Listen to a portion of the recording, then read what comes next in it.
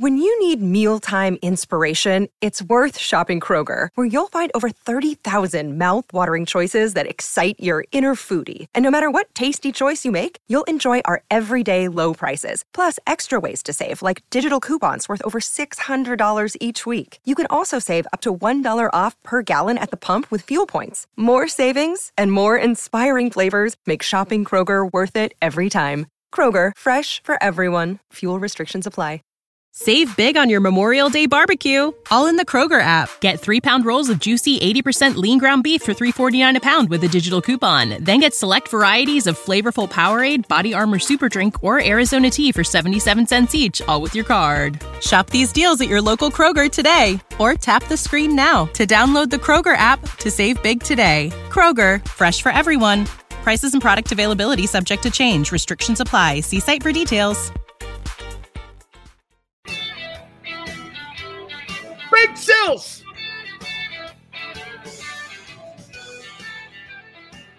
Start of week 10 of the National Football League starts tonight with a dud. I mean, Carolina and the Bears. Holy cow. You talk about two teams talking about April. Man, hey, that thing right now, tonight, is going to test your loyalty to football. Do you love the NFL? That thing's like an exhibition game. I can't even tell you who's quarterbacking. Holy cow. We're going to have some fun today here, though, too. And by the way, I hope this topic right out of the gate doesn't piss you off. I really do. Hey, for the Eagles, it's resting and recharging time. You get to sit back with family and get to watch the league, and you get a chance to recharge yourself again as you make the second half push. And I think that is I think the Eagles may have had the best bye of any top contender team in the National Football League. I think they got the best bye at the best time, even better than a year ago. Because, I mean, recharging, retooling, rethinking, so many different things that you could be doing right now as you go into that second half of the season. And personally, I think this is going to give really a great opportunity to see what this team could do in the second half. You're going to be defined over these next 5 games on what you're going to do for the Super Bowl. You basically start your playoffs when you come out of the bye against the Kansas City Chiefs. Okay? Really. We're going to talk a little Carson Wentz here, too, at the top. Got to say this to you about Carson Wentz. I saw it in Los Angeles, and they introduced him. How he handles himself in Los Angeles will determine his future in the NFL. It's an audition. He won't be a Ram next year. But he's auditioning. And you know how else he's auditioning? He's auditioning to show people that he can handle certain roles and being put in certain situations. Can he handle adversity is the most important thing. This is going to define him and what people either thought of him or maybe there was a misconception of him. Because Carson Wentz, right now in his life, there's question marks not about his ability. When you look at Carson Wentz's numbers, it's not about his ability. It's about his ability to handle adversity. Dude, the worst thing and character that you can have at that position is not handling adversity. You're going to have more adversity in your life at that position than any position in the National Football League. And you've got to handle it. Carson Wentz had a great year in Indy. I don't want to hear anybody go, Carson Wentz, he had an okay year in it. No, he didn't. He had a great year in Indy. He had a great year. It was a super year in Indy. I mean, that's not a bad year. He had a shitty owner. He had another shitty owner in Washington. Look at how everyone went. Well, look at Washington. It was a shit show. Look at the guy running it. He's got to overcome that, though. You've got to overcome it. You've got to overcome that if you want to be a star. We got Eagle Topics, the segment with my friend Tone at 3:30, Jason Cole at 4:30, who covers the Rams, by the way, and a league Pro Football Hall of Fame insider, voter. We will talk to him. That'll be at 4:30. I want to start this thing off here. And before we get to the Eagle Topics, you think Carson Wentz one day goes into the Eagles Hall of Fame?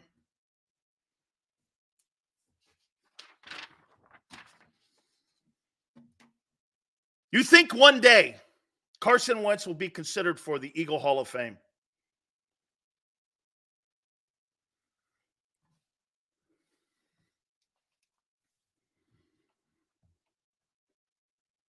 You think he gets in?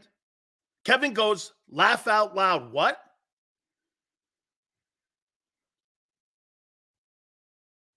Hell no? No? Let's take a look at that. Burt Bell MVP. Same award. That's your boy Jalen Hurts won. Pro Bowler. Second team All-Pro. Same as Hurts. Fourth all-time in passing yards in Eagle history. Fourth in completions in Eagle history. Fourth in TD passes in Eagle history. Season, number one passing season in the history of the Philadelphia Eagles belongs to Carson Wentz in 2019 with 4,039 yards passing. 2016, the fifth best season by an NFL quarterback by the Eagles with 3,782 is owned by Carson Wentz. 2017, the Super Bowl. 3296, 19th all-time on the Eagle list for the best passing season. TDs, 2017, number one. So wait a minute. Carson Wentz owns the single-season passing yardage number and touchdowns. And he's sixth in 2019 with 27. 2018, he's 20th with 22.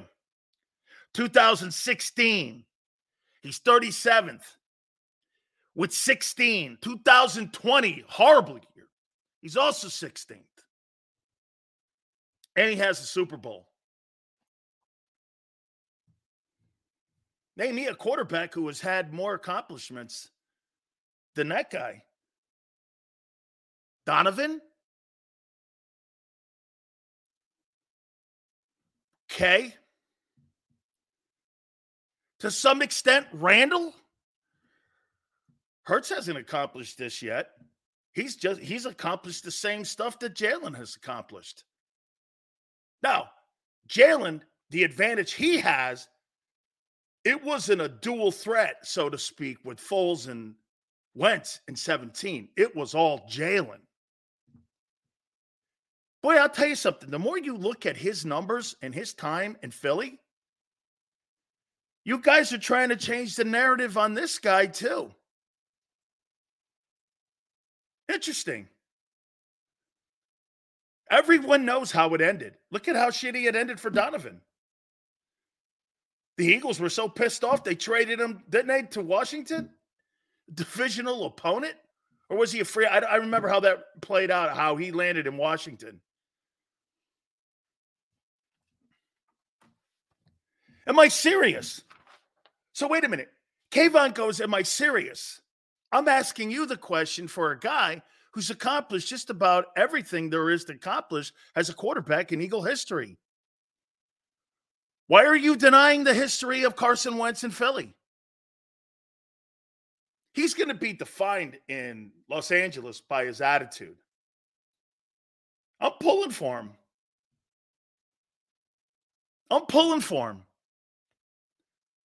But when you look at Carson Wentz and what he has accomplished in Philly, you're telling me he's not one of the greatest quarterbacks in the history of the Philadelphia Eagles? Say it with me. Carson Wentz is one of the greatest quarterbacks in Eagle history. Can you?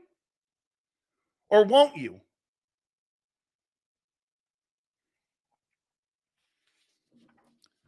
You can't, even though his numbers and his accomplishments say it. You know, there's only two other guys that have won the Burt Bell, which is an MVP award.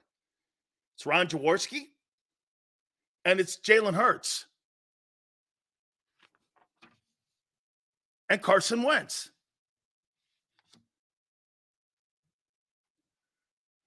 Trivial? You think being part of a Super Bowl team is trivial? You know, I thought about you guys last night a lot and how you treat this guy and how you look at Carson Wentz. Personally, I don't give a shit about his attitude. He's not here anymore. But when you look at the guy's legacy, he left a lasting legacy in Philly that you guys refuse to acknowledge. You should be embarrassed for yourselves. You should be embarrassed. Some of you should be embarrassed on a legacy he left behind there. Yeah, but Sills, it ended shitty. I don't care. It's the winningest time in Eagle history. And you'll say this to me now. No, now is. No, it's not. Not yet. In Foles, we trust. Funny. Couldn't keep his job in Philly either. That guy was a substitute teacher. Nick Foles will go down as the greatest NFL substitute teacher of all time. That's it. Nothing more, nothing less. But some of you would rather put him in the Eagle Hall of Fame than Carson Wentz, right? I get it.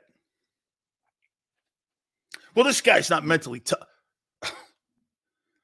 That's not what his resume says. That's not what that game in Los Angeles said. Funny, man. How some of you are Cowboy fans. Deniers. Without Wentz, Eagles won't have a Super Bowl. Don't say that out loud too. Hey, Latin, don't say that too loud. How we treat him, bro? We gave up. He gave up on all of us. Carson Wentz gave up on all of you? I'm not talking about his attitude. I'm talking about his accomplishments. You're tying both of them in. You make it sound like he's your buddy. I could give a shit about him.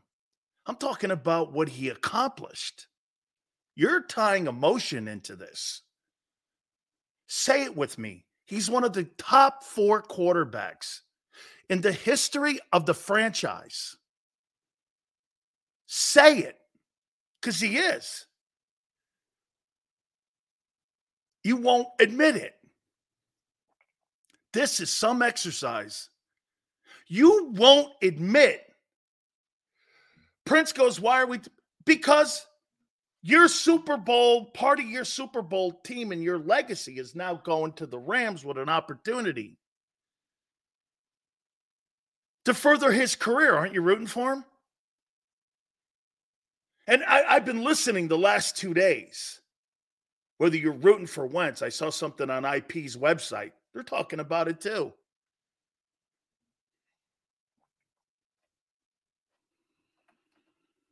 Eagle fans, it's almost like he's the bastard child. Isn't it? He does not have the numbers to be a great quarterback in Eagle history, says Steve. Well, I say he does. 16,811, 4th all time. Best passing season in Eagle history, best touchdown season in Eagle history. He's got the 5th greatest season in Eagle history. He's got the 6th best touchdown season in Eagle history. He's 4th in completions, Pro Bowler, MVP, winning record. He doesn't? Wentz quit on you. I'm not talking about attitude. I'm talking about resume. You're tying both in, your emotions. Not single season. There's multiple seasons. I cannot believe how some of you are, this is not a shade on Jalen. This is something that I would like to know personally, why you can't give this guy, and should he be an Eagle Hall of Famer? That's the question. Has this man put enough up to be in an Eagle Hall of Fame? Who do you think was more important to the Eagles' success in 17, Brandon Graham or Carson Wentz? Who do you think was more important and instrumental in this season of the Super Bowl? Fletcher Cox or Carson Wentz? Is there any more person on that team that year that was more important than Wentz during the regular season? No. Maybe no. No.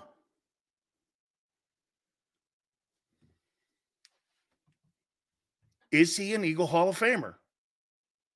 He won't get in because you know why? One of the strongest fan bases and one of the most impactful fan bases would blow a gasket if you put that guy in. Who's that guy, Tone, that they just put in to the Phillies Hall of Fame and he hates Philly? What's that guy's name? He didn't want to be involved in it. What was that guy's name? He was a Cardinal. What was that guy's name? No one had a cow with that guy. And that guy hates you. Who's that guy that the Phillies just put in? And like he was supposed to go like on the Wall of Fame or something with the Phillies.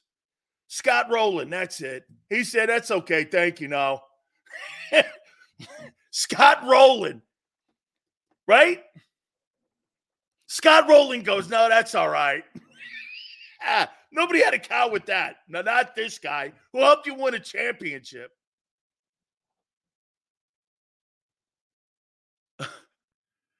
Still says regular season doesn't matter. Well, hit regular season got you home field to win the Super Bowl, dog. This season mattered massively in the 17. Hey, dog, you could say, here, LJ's one of those guys who doesn't look at Wentz at all in any kind of way whatsoever as one of the greatest quarterbacks in your franchise's history. What a tool. Love Wentz. We got a chip and draft capital ultimately. Gain Jalen Carter, Devontae Smith, A.J. Brown. Kind of all in a cycle, isn't it? This guy has no shot to get in because the fans hate him. Even though at the end of the day, you should be ashamed of yourself, some of you. What's Hurts done more than him? I'll tell you, the only thing he's done more is that he was the single figure last year who almost won it. Greatest Hurricane quarterback, in your opinion? Bernie Kosar. Not Jim Kelly. Wentz had 13 great games in his career. Well, that's not what this says. That's not what that says. I'm not going to hang too much on this here. All I'm saying to you is that this guy belongs in your Hall of Fame. He does. He belongs in your Hall of Fame more than Nick Foles does.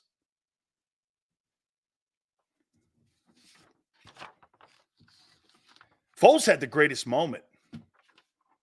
Carson's had the greatest seasons.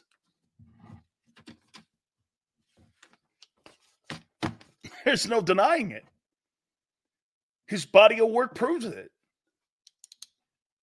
Interesting. Interesting how you see him. Good luck, Carson. I hope you take full advantage of your opportunity in Los Angeles with Sean McVay. This is not about being a Ram. This is about keeping your dream alive. and how you handle your role as a football player moving forward. They're not going to gauge him on what touchdown passes and all the rest of that stuff. They're going to gauge him on role, how he handles himself, how he is ability to be coached. That's what you're going to be handled on. All right. I thought about somebody asked me a question about what something that the Eagles could do to improve their football team. Hey, also, we're going to look at the midway point of all 32 NFL teams here in a minute. So we're going to get into that here in a second as well.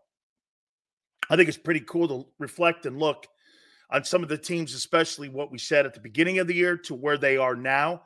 Kind of like a mid-season report on some of the teams in the National Football League. But I want to throw this out here about the Eagles. What would you feel about the Eagles going to some two-back set to try to spark some of the run game and try to put up? Now, do they have the talent to run the ball? How many people think Swift is wearing down a little? I got to say this to you. I see why Detroit moved off him. He's not very physical. You don't really have any physical backs. So I don't know you have the talent. I think he's a really good pass catcher. I think if I had to say this about DeAndre Swift as a runner, inconsistent, he's got really good moves. He doesn't run the contact.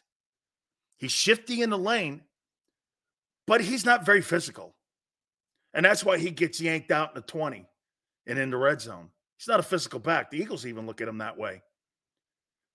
He's just not physical. And some would say this, well, he's not getting the ball enough. Well, that's why the Eagles don't want to hand it to him, because they don't want to wear him up, because he's not a physical back. I think the difference this year between your running game of a year ago and your running game this year, you're not physical with your skilled people. I don't think you have anything. And Jalen's not running as much when it comes to the design plays for him to get out and be part of the true running game. You're just not as physical. You got to get back to the physicality of running the ball again. You're not physical. You have no physical running backs. And you're going to need that in this stretch here to close games out. You know, you're 8-1, and you know what's going to be important? Think about this when you come out of the bye against Kansas City. You know, Kansas City's got a top 5 defense. I think that's a top 5 defense. And you know what you're going to need? You're going to be able to have the ball in Kansas City at Arrowhead Stadium late in the ball game for this part of why and how you're going to win. You know what that is? You can't have 3 and outs, a poor coaching decision, and you throw the ball down the field, and then you kick it to Mahomes. Mahomes is going to go down the field and win it on you. He ain't Dak. He's going to win it. You're going to need to be physical, running the ball, 14-play drive, stuff like that. You're going to have to be physical in this next 5-6 game stretch. And you're just not very physical. It's not that your O-line's not. They are. Your backs aren't. There's a reason Detroit moved off that guy. I don't think DeAndre Swift's very physical. He had 2 good games. And the rest of them have been good. Using him well. But they're not going to give him 25. They're not going to give him on a consistent basis over these next 5-6 games, 25 carries. He won't make it. Penny who? 5-star. I love it. 8-1. Halfway home, dog. Halfway home. We need Jurgens is the answer. Guy playing out of position. We'll see. We'll see. Would you go to some type of 2-back set to spark the run game? You're going to need to keep the ball away from some of these guys. And especially when you go on the road to Seattle. I'm trying to figure out a way to get the run game going to help out time of possession here and not have these close games against the heart of your schedule. Would you say Shane is the reason Jalen is banged up this year? Jalen legs bailed him out like every game in 2022. Isn't it funny? He's more banged up this year than he was last year. And it seemed that he ran more physically last year than he did this year. Isn't that crazy? Last year, he looked like he ran more RPOs. And this year, he's more banged up. Isn't that crazy? He's more banged up in the pocket than he's actually banged up when he was running more RPOs last year. That's actually wild to me, for me to even to think about that. He is more banged up now than he was banged up last year. Okay? O-line isn't playing as good. O-line is not as good of pass protectors as you think. They're hey, what's the difference this year between when you look at the pass protection versus the pass protection of a year ago? Your backs don't block as well, protecting the quarterback. And your quarterback's getting hit more and giving up more sacks. Now, again, you know what that becomes more of? It's so much. Get this. It's not the fact that your O-line is not good pass protectors. It's just more volume of pass rush attempts. Don't you see that? The grades for the group are going to kind of be down because the hits are going to be up and the pressures are going to be up and the interceptions and the turnovers are going to be up because of why? There's more volume of attempts, which means Hurts gets hit more, which means run the ball and with physical. I don't fear anybody you have on your football team on the offensive side except for A.J. Brown and Jalen Hurts. Sometimes Devontae, who, quite frankly, the first half of the season, you know, when someone goes like this, well, he's on pace for 1,000 yards. So do you think having a guy like Devontae Smith and averaging like 59 yards a game, do you think that's dominating? I mean, are you concerned about a guy who gets around 59 yards a game in the receiving end? I don't know, man. We got a guy on the other end getting 140, 130. Then you got another guy getting 50 or 60 yards. I don't know. Probably still. Okay. But when I look at Devontae's first half, I do this. I don't know, Hunter Renfrow stuff. I'm not saying Hunter Renfrow's as good as him. I just kind of see the same numbers. Our running backs are only as good as our offensive line. Run blocking is going to take even more of a hit without Goddard by far. Oh, that is a really good take too, T-Car, because now you got to – now get this. So your edge rushers now are going to have – when they're running against the Eagle offensive line, who are you putting out there at tight end when you take on Micah Parsons and you got to run a twist on? Who's the end? Are you going to bring Julio down? Probably not. That's going to give edge rushers, because Goddard is exceptional in the run game. And I think he's a damn good pass probe tight end.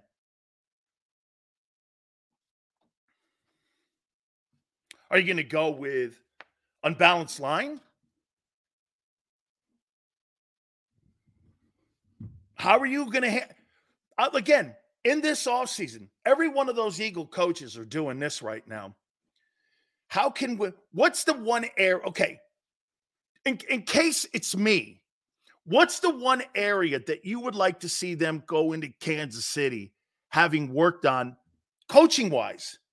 Players are not there. They're off until next week.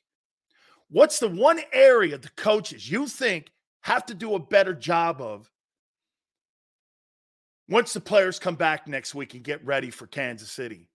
Who? Okay? Let's start with the offense. Let's start with the offense because we're there right now. So let's stay there. What's the one area? Short intermediate plays, shorter passing game, quick slants. That would help the run game. That's a great take, LJ. Wait a minute, Brotherly Tough. Let me show you something here. Sometimes up in New England, when Brady was struggling with the run game and when he was even down in Tampa, what did they do to loosen up the linebackers and move the guys off the line of scrimmage? They would do those quick slants or those wheel routes, right? Brady would go to that short passing game, or he'd go to the dump off, or he'd go to the short passing game. What did it do?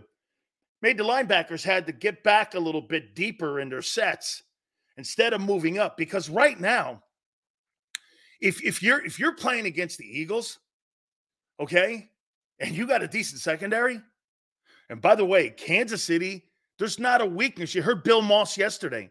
There's not a weakness on that defense. Linebackers are great. Defense, they got two guys on that defense are going to get at least 13 sacks this year too. Their corners are exceptional. There's no weakness, okay? There's no weakness. And if that's me, I'm going to try to stop. Now with no Goddard, I'm going to stop AJ. And get this, I'm going to single cover Devontae. I have no problem with that. And I'm going to press him. I'm going to press him. Let's see how you move the sticks against Kansas City. How are you going to do it? Running the ball? Okay. So running the ball here, right? Running on second down? I think more running on first down. Brady isn't on the Eagles. That's not what I said, Barb. It's a fundamental process on how you loosen linebackers up.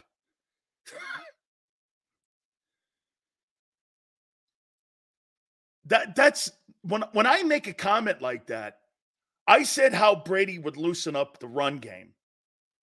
He would go to short intermediate wheel routes and hitch passes and slants to move the backers back. I think that's kind of what you have to do. I'll say it again for some of you.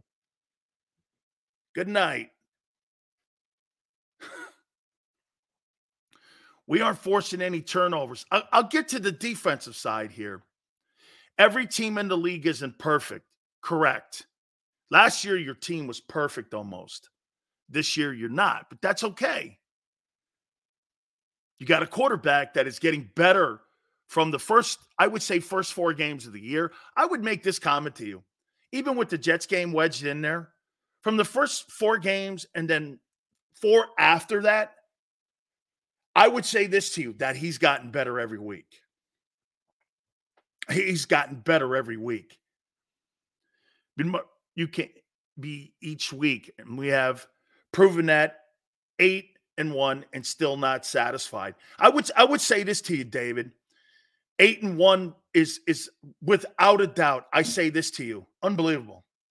How you're 8-1 and the way you've played on defense is insane.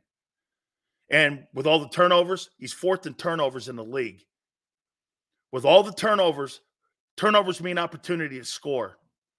And the way your defense is played, giving up all the yards that they give up, there's 2 factors. The way Hurts is playing better, and they're playing red zone scoring defense. They haven't given up points. Teams that they've played have struggled in the red zone against Philly. Now, is that coincidence? I don't think so when you're talking 8-1. I don't think anything is coincidence when you're 8-1. I just do not. I don't subscribe to coincidences when you're consistently doing it on a weekly basis. That's stupid talk. Okay? There's no, the Eagles have no luck. That's nothing that there's nothing, there's no part of luck in football. You get hurt, it's what it is. It's a physical game. You throw a pick, they get paid too. Coach makes a bad play call, that's not luck. That's skill. Quarterback throws an interception. There's a tip. The other guy is part of the game. Luck is something that you have when you win the lottery. That's luck. Football, getting hurt. So what, do you think it's unlucky got hurt 2 years in a row? Or has that become a trend now? Or you missed 21 games of your career in 6. It's a trend. That's who he is. He's often injured. Say it. Brian Johnson also has to give the O-line a chance to get going. After 2 or so runs, he completely gets away from it.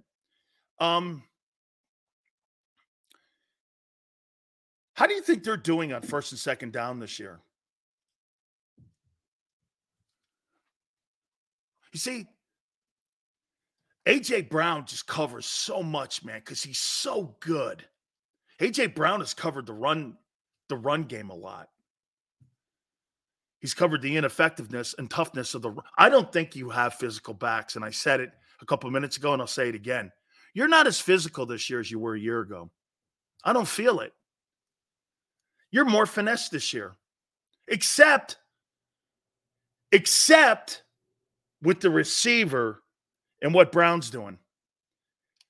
Because then you get physicality. The most physical offensive football player outside of your quarterback, there's 2, Jalen and AJ. The rest of them, skilled, are not physical guys. I wouldn't put Kenneth Gainwell as a physical guy, and I wouldn't put DeAndre Swift as a physical guy. Hey, and there's not a chance that Swift has replaced Miles Sanders' numbers a year ago. That is by far not going to happen. You think DeAndre Swift's going to have nearly 1,300 yards and 11 touchdowns this year rushing?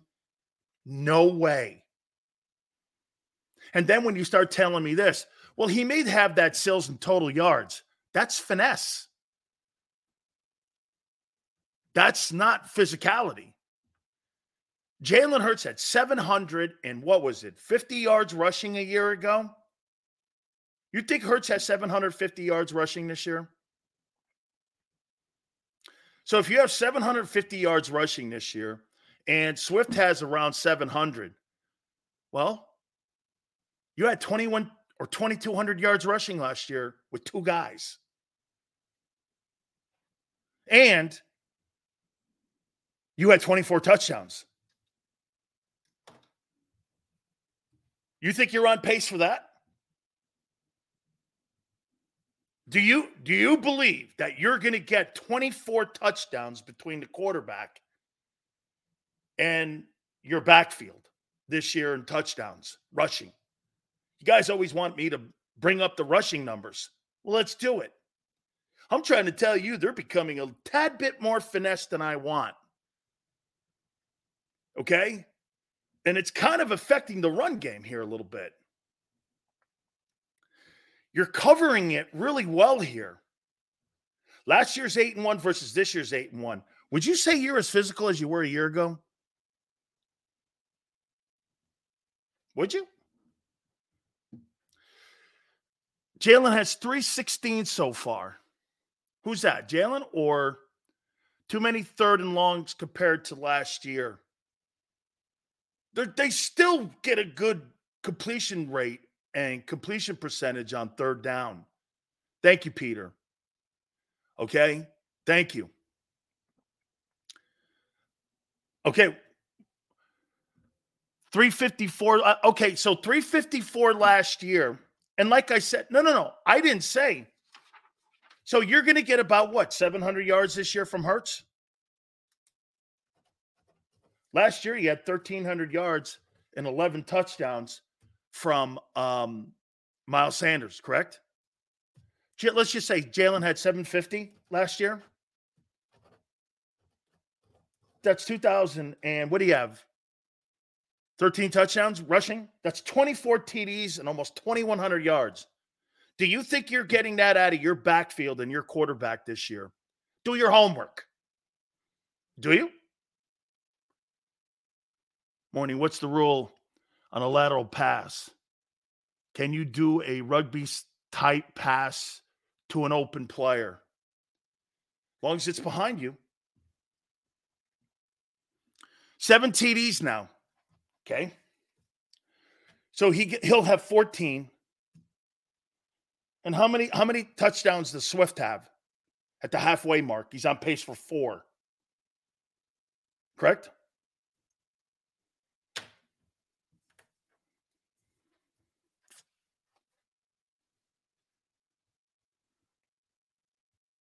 You think you're getting 2,100 yards out of your running back and your quarterback this year in rushing? Yes or no? Swift has 3 TDs. He's on pace for 6.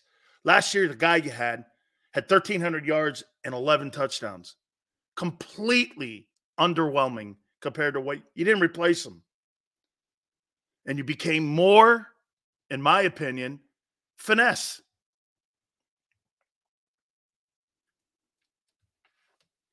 Yeah, and tasty. And the majority of those came in 2 games. 2 games. Sills, did you see that Swift got fined for trucking the defender in Washington game? No, I didn't. Players are being taken advantage of by the NFL. What did he get fined for? What did he? I didn't see that. What did he get fined for? I did not see that. A lot of Sanders' yards were in mop-up. They weren't in mop-up. You guys were mopping them up in the first half. Mop-up? Mop-up is how you close teams out. Mop-up?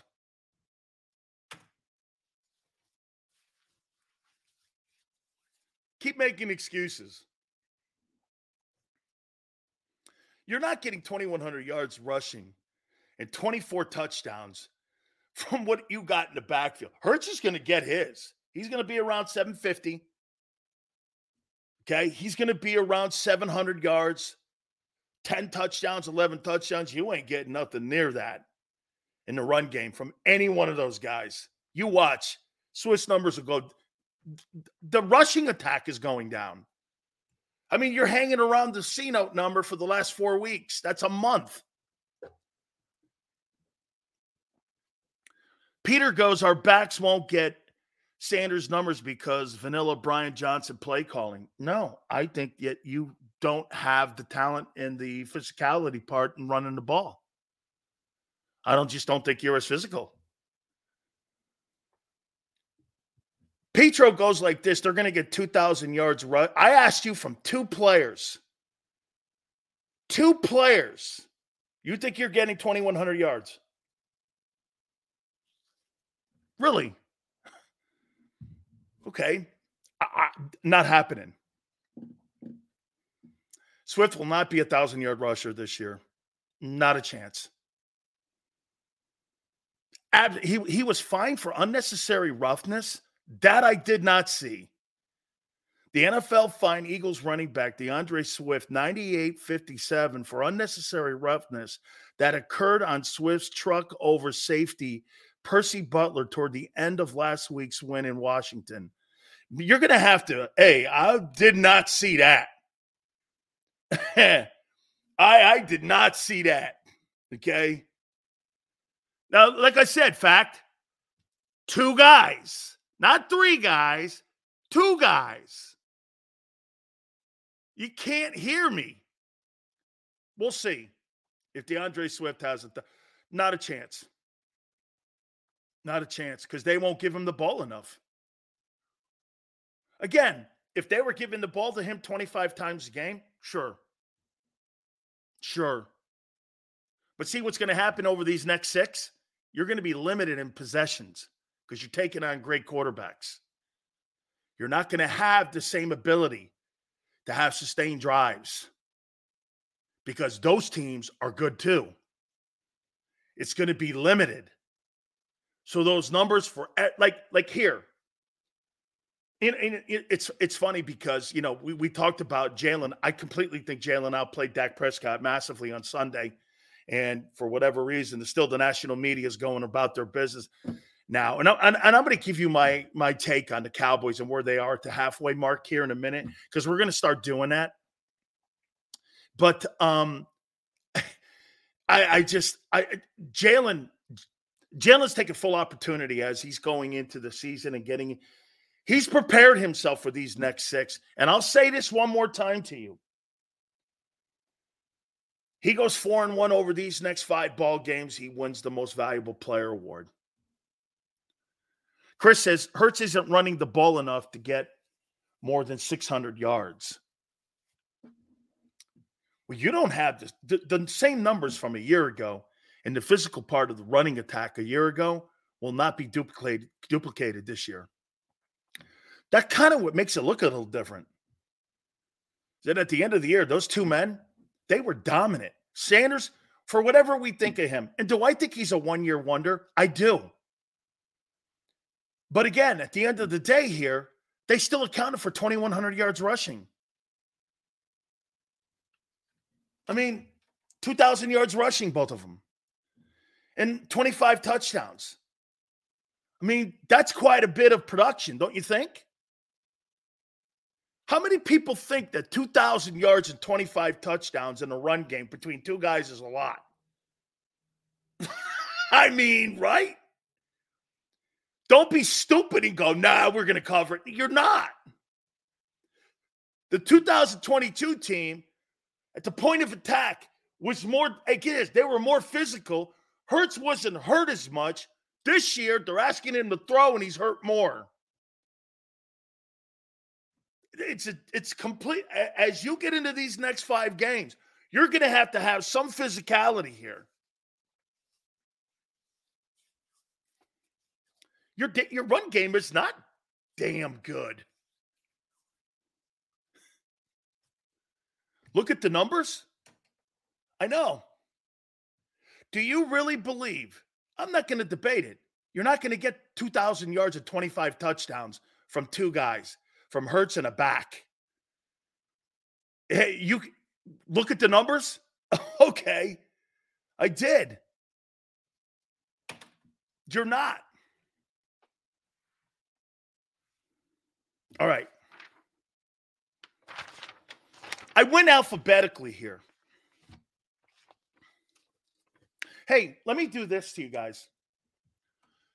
Sills, is the Philadelphia Eagles at the halfway mark? Are they the best team in the National Football League? Right now, today, would you say the Eagles are the best team in the league?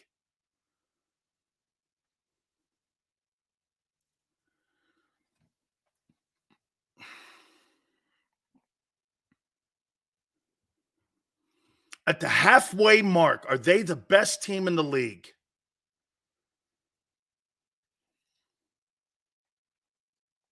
Yes.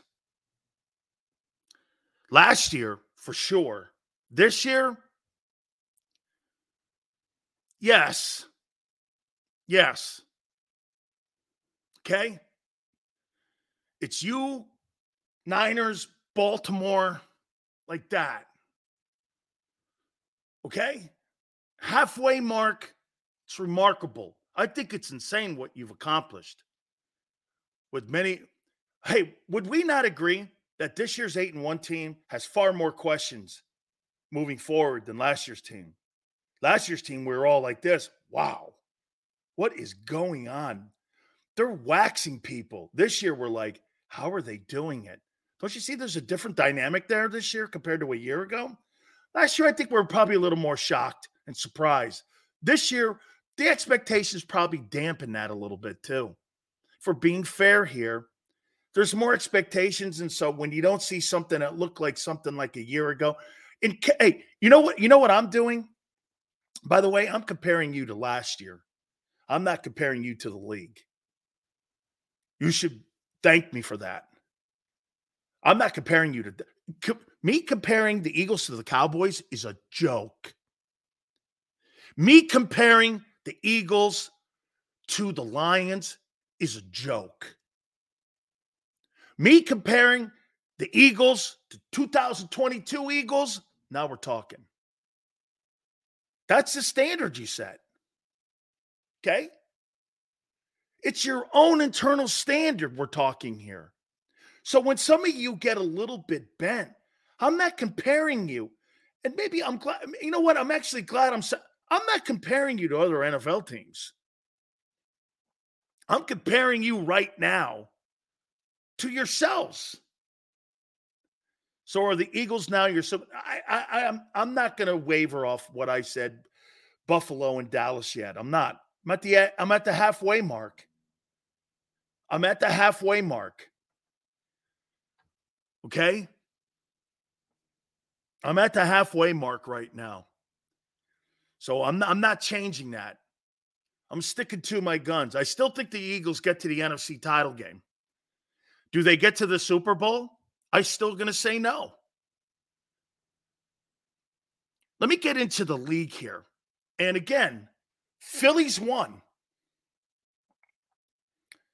Phillies won. Okay?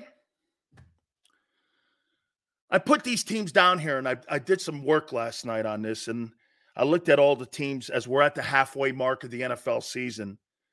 And as we go down this list here, this is my assessment of where some of these players are and some of these teams are right now. Arizona's at 1-8. In my opinion, that thing gets a D.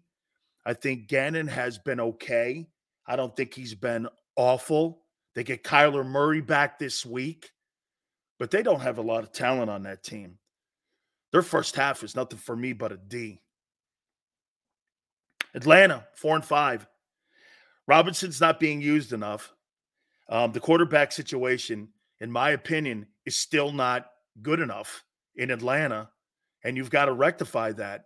I know that they were hoping that they were going to land Deshaun Watson or someone else, but Desmond Ridder, in my opinion, Arthur Blank made a mistake. They should have went after and got a quarterback either in the draft, traded up, did something, but he's not the guy, dude. But I do think at 4-5, it's not awful. So it's like C hanging in there. Baltimore, 7-2, outstanding. Great wins against Detroit and Seattle. Todd Monken has made a massive impact on Lamar Jackson. That thing's a B+, sitting at 7-2. They're playing great football. That's a frightening team. And you know what, too? They don't really have a lot of deficiencies on defense. Their secondary's playing lights out. And I got to say this to you. Kudos to Roquan Smith. Can you imagine Roquan Smith still being in Chicago with that shit show? Roquan Smith has solidified that defense. And I would say this to Howie Roseman. Why don't you go get Devin White in the offseason and solidify your defense? Because there's a reason that Baltimore now has one of the better units. It's because you went out and spent $100 million on arguably the second best interior linebacker in Roquan Smith. He's helping stop the run. He's great in pass coverage. He's Fred Warner, man. You could go get Devin White down in Tampa, put him in the – Can you imagine having this if you're Howie? You have Jalen Carter, Jordan Davis, and Devin White behind those two. Do you think anyone's ever running the ball on you for the next 10 years? Philly A1, Baltimore 1B, tops in the league. I probably in there, LJ. Why wouldn't you spend that money? There's nobody in the draft you're going to draft that you are going to find a 5-star LB like that in an MLB. Hey, no disrespect, dude. I'm sick of saying this about this guy, Nakobe Dean. Let's just say this. He'll never be an NFL middle linebacker or Mike linebacker. You know why? He just can't stay healthy. I can't even tell if he's good. And he can't stay on the field long enough for us to find out if he's good. I'm moving on from that. Because you know what you can't do? You can't coach injury. And you can't build defenses around injury-prone guys. You can't. Sills, is he good? I don't know. I can't wait around here. I got a quarterback I'm paying $50 million to. I just invested 2 first-round draft choices in my DTs. I got an edge rusher I got to worry about whether or not I'm going to pay him $25 million or not. I got to replace Brandon Graham. I got to get 2 new corners. And I'm going to sit around and wait for a Mike linebacker whether or not I can find out if he's healthy or not. No, thank you.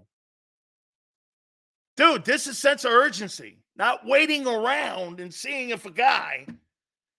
Get this. This isn't the Brandon Graham story where a guy came on and kept coming on and kept coming on. This is the guy who's always hurt. Can't wait around, son.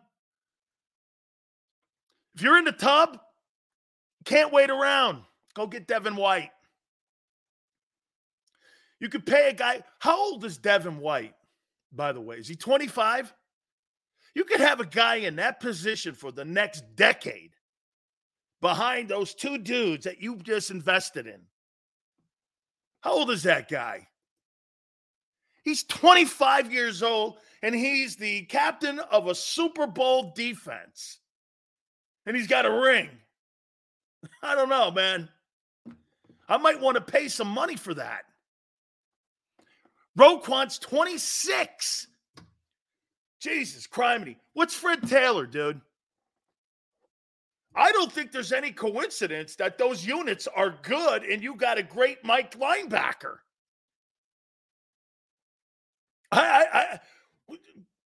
Warner's got to be like 28 at least. It's got to be. I never thought of this. So Roquan Smith's 26 and Fred Warner's 26. And those guys are the Mike linebackers on the 49er defense and the Ravens defense. Tell me, wait a minute. If you don't think it's coincidence, okay, Warner was a third rounder. Holy cow, John Lynch.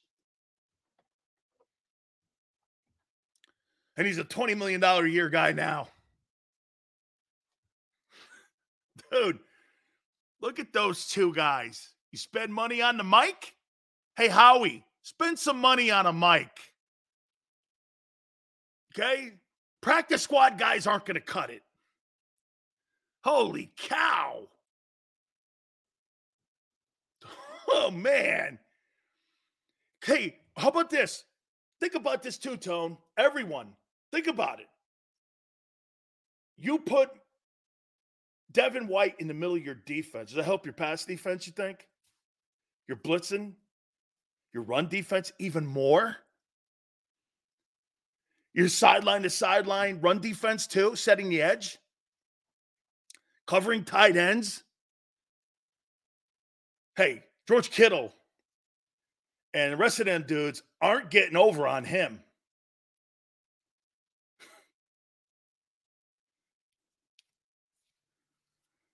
Problems in San Francisco, excuse me, Keon, the problems in San Francisco aren't defense. Problems in San Francisco are offense right now because they're hurt. Hey, and Keon, we'll find out how good you guys are too with the loss of Goddard here coming up and Kansas City. We'll find out. Every dominant defense in history had a stud LB. Who was the Mike linebacker on that 17 team? I forget. Who was the Mike linebacker on the Eagles 2017 championship football team? Who was in the middle of that defense?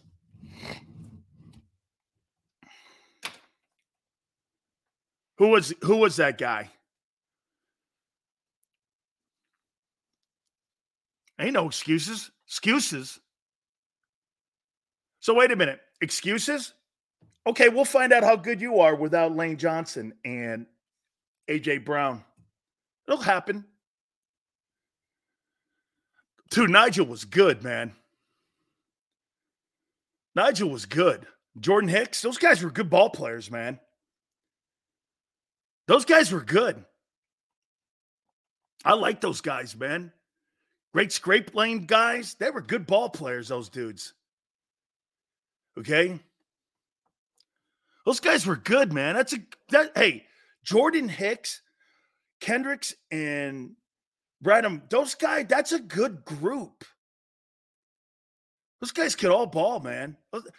Not over the top like Roquan and them guys, but that's a good group. How about this? That's a talented group.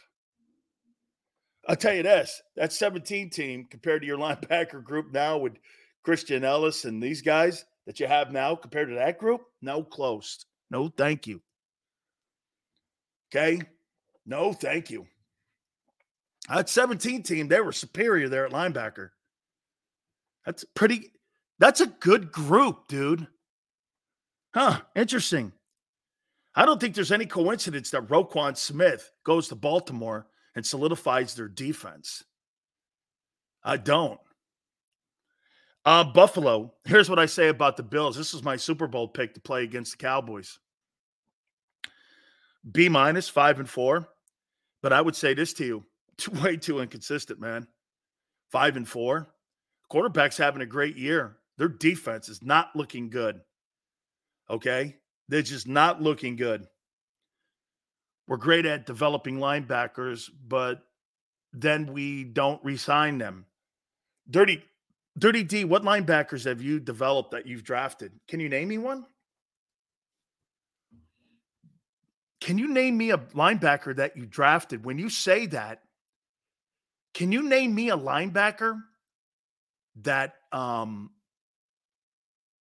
you drafted that you developed? We develop stud linebackers who end up on other teams. Like who? Who did you draft? What linebackers have you drafted? That's one of the biggest failures in how he's drafting has been backers and corners and truly edge rushers. UDFAs, okay, fair enough. And free agents, sure, that sounds right. But drafting, you don't have a very stellar record under Howie Roseman at linebacker and corner or edge rushers, or for that matter, receivers. So don't make it sound like that guy's been slammed again. Okay, I mean, welcome to the group of the NFL guys. Okay? Buffalo's got to be better, man. Maybe B- is too high. Probably C. I'm going to take that out of there. Do more C+. Because I think they've underachieved. That's too B anything is for the Bills is too high. Carolina, 1-7. That's a total F. Hey, and by the way, it looks like they missed on the holy grail at quarterback, doesn't it? They took the wrong guy. Look at the difference here and the fates of organizations. The Houston Texans chose the right holy grail, and C.J. Stroud, and Carolina chose the wrong. But what's the problem with Carolina? Look at the equity they gave up to move up to get him. Look at the draft choices that they lose because of that movement to get up and get Bryce Young. You're basically losing 2 ones when you do that. And that is the disaster of this whole conversation here. And why that Carolina, if you're David Tepper, the owner, you're looking at this and going, shit, this is in that Trey Lance kind of conversation. Okay? I mean, absolutely ridiculous. Chicago's a shit show. Total shit show. Things an F, 2-7, going nowhere. Cincinnati, it's a funny grade here. What would you give Cincinnati? I'm going to give it a B. I'm going to give it a B for Joe Burrow because right now they're one of the top 3 teams in the league, the way they're playing. I think the defense is coming around. Jesse Bates, they lost him in the offseason. I think they had to come around. Hey, guys, do me a favor. What's the defensive coordinator's name? Anatello? What's his name? It escapes me. The DC in Cincinnati. I think he does a really nice job. And I think it took them a little bit of time to overcome that Jesse Bates loss because he was a good player. Lou's a fantastic defensive coordinator. And he's figuring that thing out. Cincinnati 5-3. Get this. See, look, the record really doesn't dictate how good that team is because of situations of injury. No excuses, like you guys say, and agreed. It's part of it. Okay. That 5-3 record, they play more like a 7-2 team right now to me. That feels more 7-2. Cleveland, Get this. I'm shocked they're 5-3. But that 5-3 record, you know what it feels like to me? 3-5. Because of the inability of the offense. They're hanging there at 5-3 because, hey, Myles Garrett played in Philly or Dallas or Chicago or New York or Los Angeles, you would be throwing his name around for the MVP, not just Defensive Player of the Year. You'd be talking about him as an MVP. He has had a sensational season. Where is he in the sack list? Myles Garrett has 9.5 sacks at the halfway mark. This guy's on pace for 20 sacks on the number one defense in the NFL. I mean, he's on pace for 20 sacks. That's insane. It's how good he is.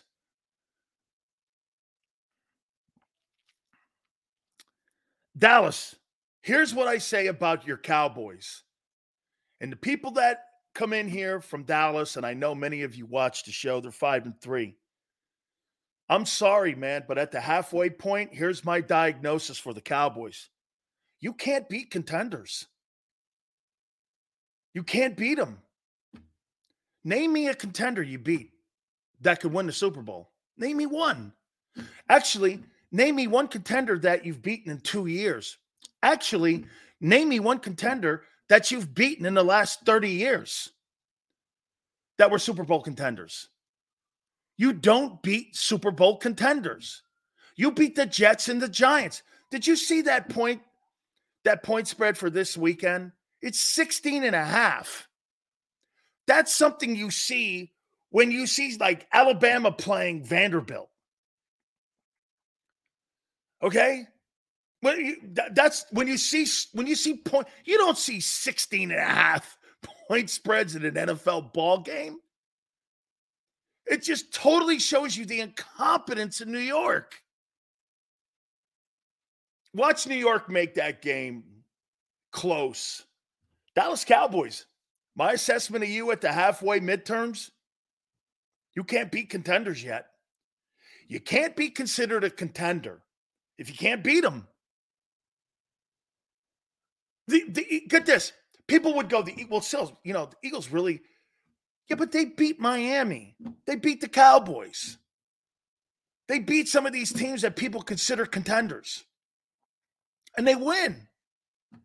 I'm not going to disparage that. And I'm not just going to gloss over that so that people can justify the freaking Cowboys. They beat no contenders. This game coming up, Kansas City and Philly. This is a powerhouse game. Any one of those teams can win a Super Bowl, even if one of them loses. Even if one of them kind of gets beat by 10 or 11, they could still win it. Okay? You can't beat contenders. And what makes it crazy is that Cowboy guy convinces himself he's a contender. You're not a contender. Funny thing is national media will call the Dolphins and Cowboys contenders as soon as the Eagles beat them. They're all of a sudden become pretenders. But you know what Philly does? Philly puts the realization into that they're pretenders. And I hold to that. You beat them. You have to get credit for that. That's awesome, man. Thank you, Chuck, from Ireland. I appreciate it. That's really cool, man. Dude, you can't. Oh, so the Eagles beat the Dolphins. By the way, the Dolphins are going to win the AFC East. Okay? They're probably going to win the AFC East.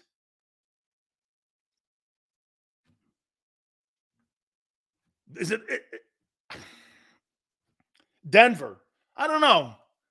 Hey, Cowboys, grade?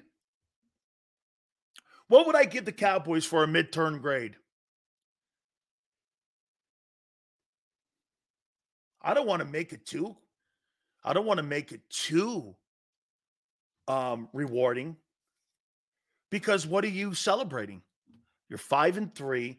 You got your shit pushed in by Arizona, San Francisco, and you got beat by your division opponent and the leader in the clubhouse at the halfway mark.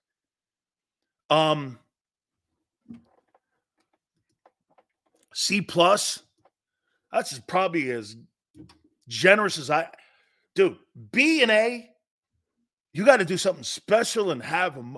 What has the first half of the season? Show me something that Dallas has done that was special in the first half of the year. I'll tell you what the Eagles have done. They've righted the ship. They've beat 2 contenders. Dallas can handle Hollywood. Can have Hollywood. I'll take the Super Bowl runs. Brotherly. Absolutely. You're a football team. They're a freak show. What has Dallas accomplished in the first half? Let's look. What have they accomplished? What have the Dallas Cowboys accomplished in the first half? Thank you. Hey, 34, thank you. I appreciate it. That's a very kind compliment. We got a lot of talented people, though, but thank you. Gary's TV ratings. Mario, probably true. Okay? Probably true. I don't see it. Denver. I kind of think Sean Payton. I'm going to give him a C plus. The Cowboys. That's as generous as I can be. Denver. I think they're kind of riding the ship here a little bit. They're 3-5. I don't believe they're going to make a playoff run here, but they've kind of righted the ship a little bit here. I'm going to give them a C. I think they're riding the ship. They're kind of slowing down the bleeding here a little bit. Detroit. They got a huge win against Kansas City. They got blown out by Baltimore. They're 6-2. I'm going to give that team an A. I think they've had a really good first half of the season. Their midterm grade, they should get an A. Green Bay, 3-5. Jordan Love's not the guy, man. That's a D+. They're up and down. It doesn't look. I'll tell you this, man. This Houston team at 4-4, this is going to sound crazy. I'm going to give them an A. D'Amico Ryans has done a brilliant job. He's coach of the year, man. Nick Caserio, the general manager, I can't believe that they've turned the Houston Texans around. Way to go, man. That's a nice job in the first half. Who would have thought they'd be 500? Indy, 4-5. Outstanding job by Shane Steichen. Quarterback goes down. Stupid shit with Jonathan Taylor at the beginning of the year. Has to deal with that pot-pilling maniac, Jim Irsay. I got to give him a B, man. They've done a nice job, even though 4-5. Doug. Trevor Lawrence is playing great ball. They're 6-2. You got to go A here. Kansas City, Chiefs. Am I wrong when I say this? Kansas City's a defensive football team now? I would give Texans a B. They are about 2 or 3 games on that schedule should be wins instead of losses. They could easily be 6-2. I think they're figuring out who they are. I think they're figuring out they're good. Can I tell you who the Texans are now? The Texans are the Jags of 2 years ago under Urban Meyer. They just don't know they're good. And they are. Jags get an A. Doug, outstanding.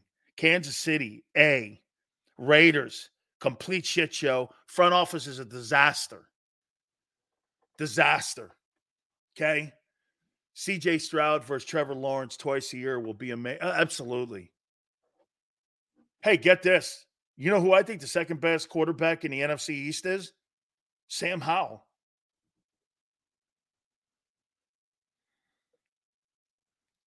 I'll tell you what, every time that guy plays against Philly, he is.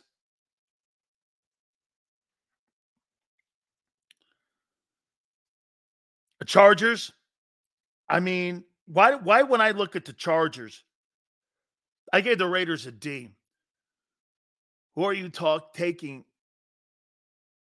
Who are you taking on defense coordinator, Jim Schwartz, or Spags?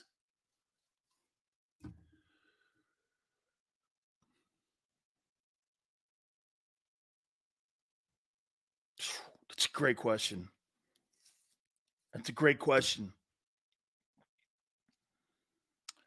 I'll answer that in a minute. Let me write it down. DC. The Chargers, why do I look at a 4-4 record and feel like that thing looks more like 2-6 or something? I don't feel that's a 4-4 team. I gave them a C plus, I guess. Rams, I thought they'd be better. They're 3-6, D. Miami, hey, I mean, dude, you're 6-3, B plus, I guess. But you're one of those teams like the Cowboys. I mean, you got to beat a contender. You can't beat Buffalo and you can't beat Philly. Wake me up and knock on the door when you beat somebody that's important. You couldn't beat Kansas City last week in London or Frankfurt. Minnesota, B. That's a great job of coaching up there, man. They're 5-4. I pray to God Josh Dobbs gets it done. New England, F. Awful. 2-7. It's not out of the realm of possibility that they're the worst team in the National Football League. Let that resonate. The Patriots are the worst team in the league. Wow. You got the winningest coach in the history of the National Football League with the worst team in the league. 6 years ago, they won 5 years ago, they won a Super Bowl, right? That thing 5 years ago, they won a Super Bowl. Am I right when I say that? New Orleans, C-, underachieving at 5-4. I thought they'd be further along. You got a shitty schedule. Where are you? The Giants, brutal. 2-7. There's another awful organization. The Jets, I'm going to give the guy a B, man. They're 4-4. I can't believe it. Aaron Rodgers goes down. Their season did not implode. Pittsburgh, 5-3. How are they doing it? Oh, wait, let me get it right. Who's the coach? Mike Tomlin. I'm giving you a B-. I have no idea how you're doing it. I have no idea how they win like that in Pittsburgh. 49ers. Hey, the honeymoon's over, Brock Purdy. You get a B, but your second half was going to define whether or not you may be the future or not the future of that organization. You've had a nice first half. Little bumpy end, the tail end, getting into that halftime number. You got to pick it up. Seattle, outstanding coaching, B+. Tampa Bay, 3-5, Bills due. The Super Bowl bill is due. And Jason Light, the GM, is paying the Bills now. That's why that thing's a shit show. I feel bad for Todd Bowles. 3-5. That thing's going nowhere. D+. In Washington, white flag's been raised. What can you say about a team with a white flag? They're 4-5. It's good coaching. It's keeping that thing afloat. But they waved a white flag. That thing, they've waved the white flag here. All right. Guys, don't forget, Tone, our friend, is going to be throughout the next couple hours here of the program. He's going to be throwing a code word out to you. Our good friends at Hooters. It is Happy Wingsgiving for the month of November. All you have to do is identify a code word, send us your information, DanSilioShow@gmail.com. You get a chance to win yourself some gift certificates, some merchandise. We'll name the name of the winners on Monday, a football Monday, and we'll start the process again on Tuesday. So you'll see that code word. Email us, DanSilioShow@gmail.com, and you may see your name as a winner on a football Monday. And that code word will be out there. That code word got me real good yesterday, Tone. So I totally dig that. By the way, Tone's going to join us at the bottom of the hour real quick here. Don't forget also, it is, like I said, Happy Wings Giving for the month of November here. Great specials. The iconic Hooter Girls want to thank you for all what you've done by going into all the locations. Ice Cold Coors Light drafts, $2.99, 25 cents of the purchases all go towards a local charity. The 2024 Hooter calendars are out. There's $100 in coupons that are in the calendars. You can get those at northeasthooters.com. That's northeasthooters.com. Lunch specials, Monday through Friday, 11:30 to 3 p.m., boneless wings. Happy hour, Monday through Friday, 4 to 6. 6 items, $6. Try the fried pickles. You'll absolutely love them. Tuesdays, buy 10 wings, get 10 boneless free. Wing Wednesdays, 1983. Go to northeasthooters.com. That's northeasthooters.com. And when you're rolling in any one of the facilities, do me a favor. Tell them Big Sil sent you.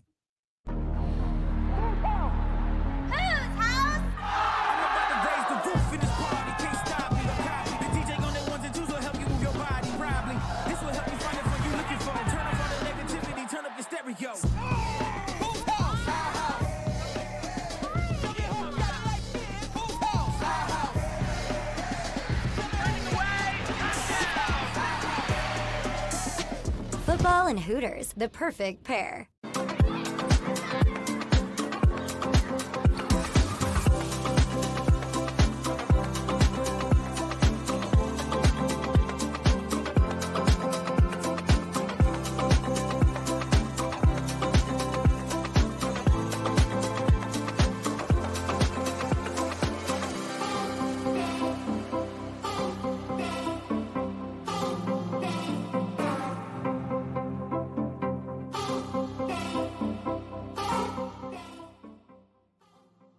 If you own a company and you're not producing a podcast, you're missing out. The public consumes messaging when they're ready. Join the professional podcast network of companies and let Jacob Media Partners put you in the podcast arena. Come to our professional studio or we'll come to your place of business and professionally produce your company podcast. Call Jacob Media right now at 267-261-3428. 267-261-3428.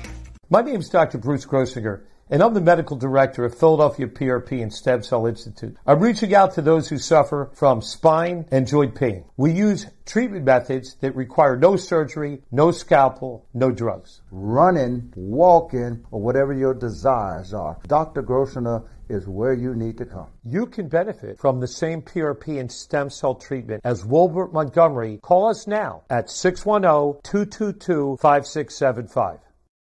We're here to show you a better way to spend your state income taxes and get the money to where it's needed to most, to the thousands of qualified kids. What we like about Blocks is they really know where the need is. This program ensures that their dollars come 100% into these kids for their tuition assistance. If you are able, Blocks makes the EITC piece go very quickly and very smoothly. Turn your PA state tax liability into need-based scholarships and receive a 90% tax credit.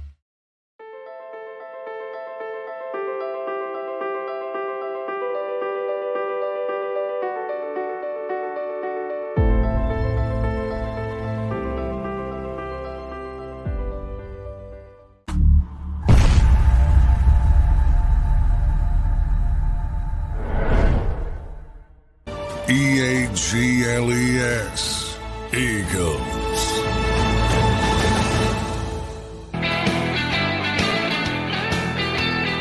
Big Sills.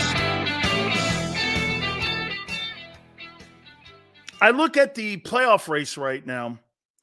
Don't forget, Tone's going to join us, the segment here in a couple minutes. Jason Cole, our Pro Football Hall of Fame insider, he will join us, voter. That'll be at 4:30. By the way, we're working on a book, believe it or not. Funny, Tone was talking to me prior to coming on the air about, some of the exploits of Big Sills there, especially on the wrestling side. I've wrestled everywhere from Berlin to Tokyo. Let's see. Tokyo, Berlin, Vienna, Portugal, London, south of France,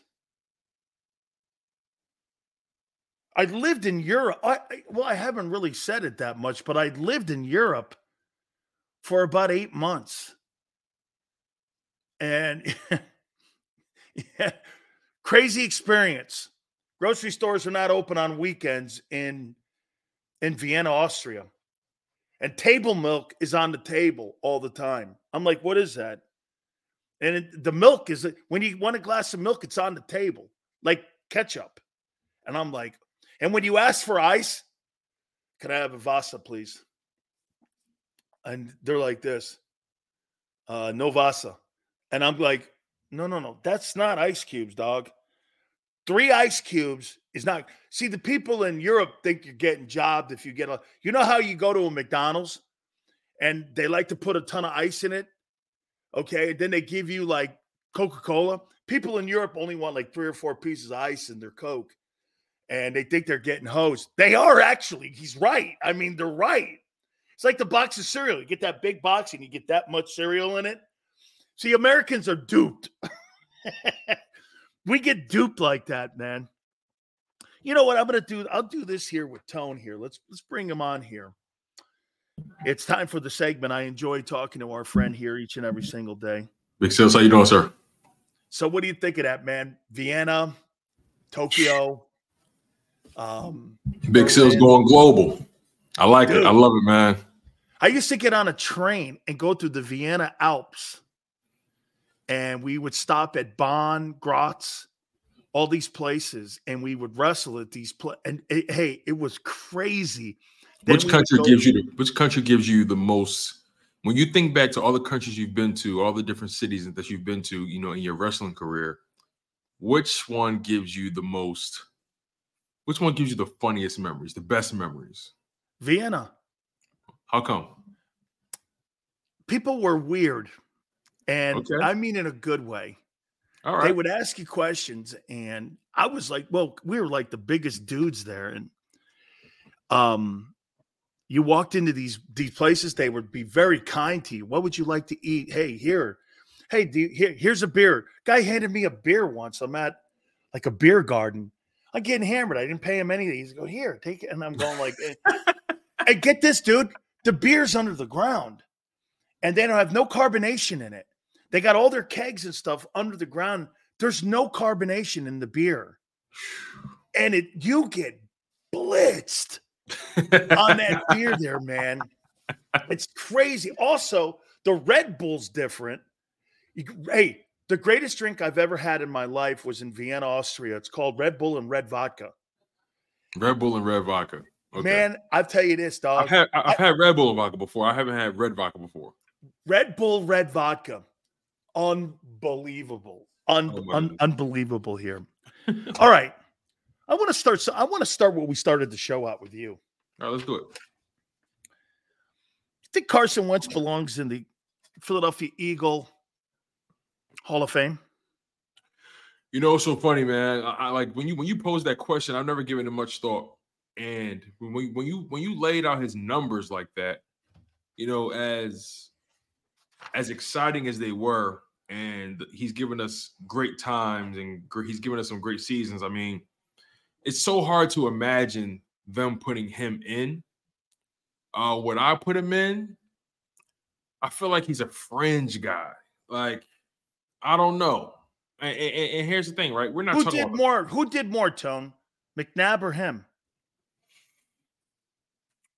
I mean, Wentz technically didn't play in the Super Bowl.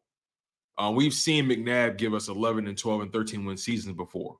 So in the full length of his career, you would naturally say McNabb gave you more because he had a longer career here, right? Like, doesn't that make more sense? I mean, Foles. Yeah, no.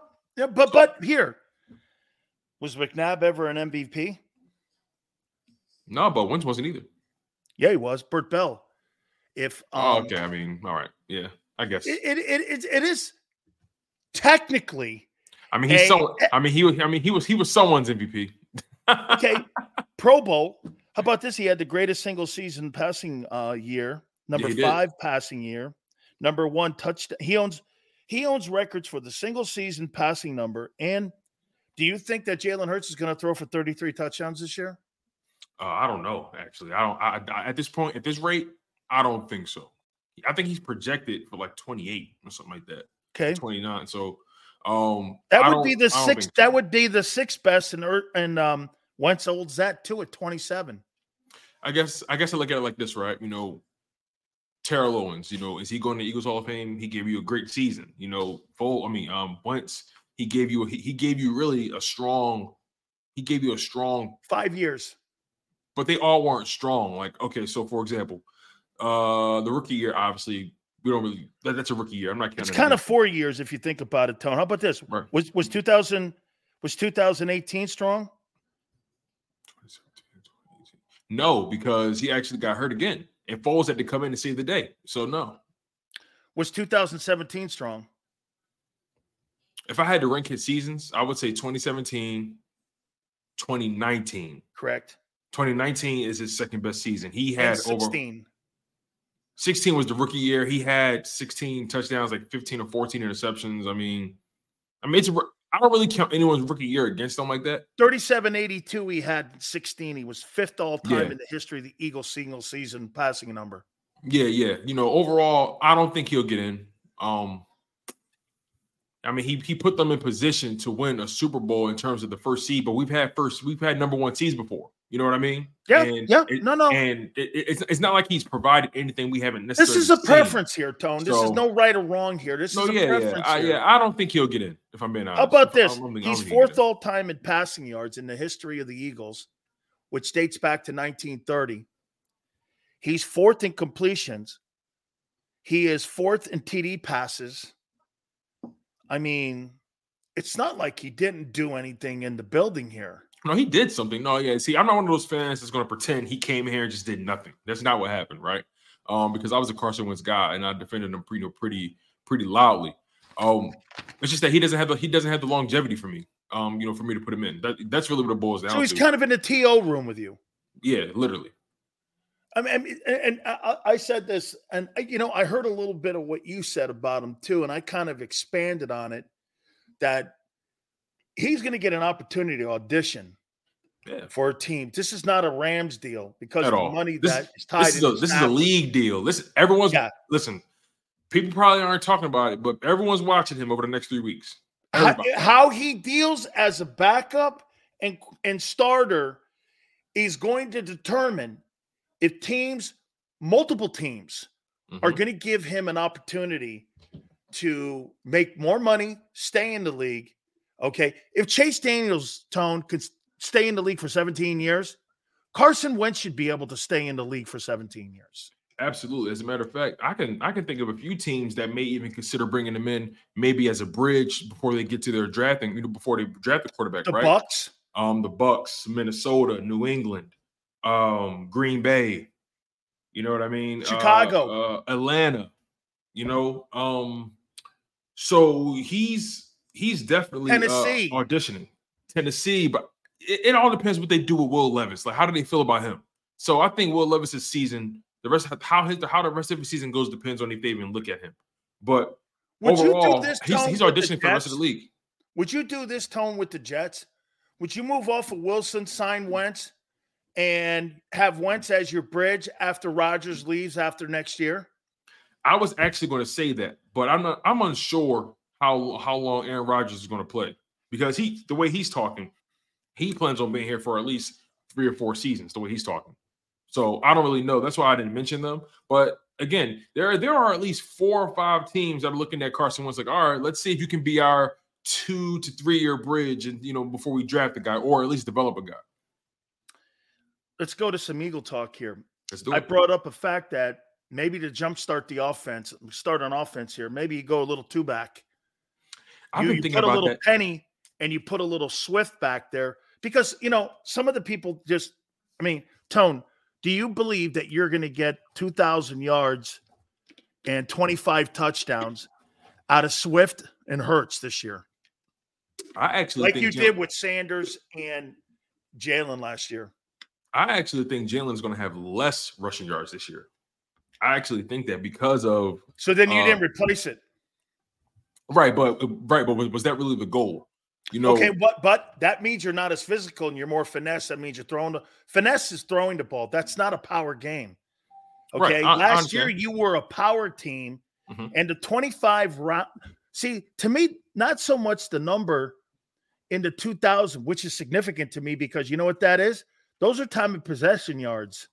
When you have 2,000 rushing yards versus 2,000 passing yards, Tone, in that process of getting that 2,000 passing yards, you can have 3 and outs in there. When you have 2,000 rushing yards, you're going on sustained drives of 10-plus drives of plays, and you're keeping the ball away. 25. Am I right when I say this? Didn't Sanders have 11 touchdowns last year, and didn't Jalen have 13? So that's like 24 TDs, right? Am I right with that? So you had 2,000 rushing yards and 24 touchdowns. That's correct. Quite a bit of ground game that is not going to be replaced. Yeah. So, you're right. 24 touchdowns between Miles Sanders and Jalen Hurts. Miles Sanders had 1,269 in terms of yards, and Hurts had 760 on 165 attempts. So Sanders had 259 attempts. As of right now, as it stands on the 2023 season, Jalen Hurts is on pace for 596 rushing yards on the season. So 200 off. That's about 200 less, right? So although you may have sacrificed some of your running production, the reality is I think what the Philadelphia Eagles are doing now is what they wanted all along. Yeah, but you're giving more opportunity for 3 and outs when you do that, because if you're throwing the ball more, you're going to obviously – now, look, what's keeping it close and making it look close is one thing that he is doing exceptional. And you brought this up 2 days ago. He's cutting down on the turnovers Tone, but still maintaining 68% completion percentage, which means like he's only not completing 3 of 10, which is great. Okay? That's great. That's how you keep the sticks moving, is when you're doing that. Yeah, Jalen, he averages about 33 pass attempts a game. That's about 5. That's anticipated to be 576 on the season. Last year 435. Last year he had 435 in terms of attempts. Well, actually, he had 460 okay. pass attempts. So he's technically going to be throwing, if he continues to keep shape, he'll be throwing the ball 110 more times this season. So again, right? That's 4 games. If we're judging the Philadelphia Eagles and comparing them to the field, last year the way they did offense was the anomaly, the balance and running the ball and really leaning on that run game and only passing the ball between 400 to 500 times in the season. That they were the anomaly amongst some of those playoff teams, some of those top tier teams like the Bills and the Bengals and the Chiefs. And even the Cowboys, where the Cowboys ran past the ball more than the Philadelphia Eagles. So again, I'm trying to shift my perspective when it comes to the Philadelphia Eagles now, right? I'm trying to expand my scope and how I judge them in the passing game and in the run game. Although they have a talented offensive line, their running back situation is pretty average in terms of production right now. And would you agree they're not throwing the ball more? I would never say the Eagles aren't physical. No, because, I said the backs. Oh, the backs. Oh, well, Kenny Gainwell's he's not a physical back, and DeAndre Swift, that's not his preference. So I don't think by nature none of them are physical running backs. I think Jalen's a physical back. Yeah, he is. I think their most physical running back actually is Boston Scott, but he doesn't get the touches. But that's another. You mean Boston Peterson? Boston Baked Bean. Yeah, right. Oh man, but again, I just think the Philadelphia Eagles are literally evolving on the fly, and they're actually winning in the process. Not many teams are capable of doing that. So that's what we're seeing right now. If Jalen Hurts continues to stay on trend with how he's passing the ball, being efficient, being accurate, moving the chain, so on and so forth, I don't see why the Philadelphia Eagles can't be one of those teams that pass the ball north of 550, almost 600 times a game and still have a physical run game. It just depends on the personnel. And I think that's the main issue. They don't have the personnel to be physical in the run game.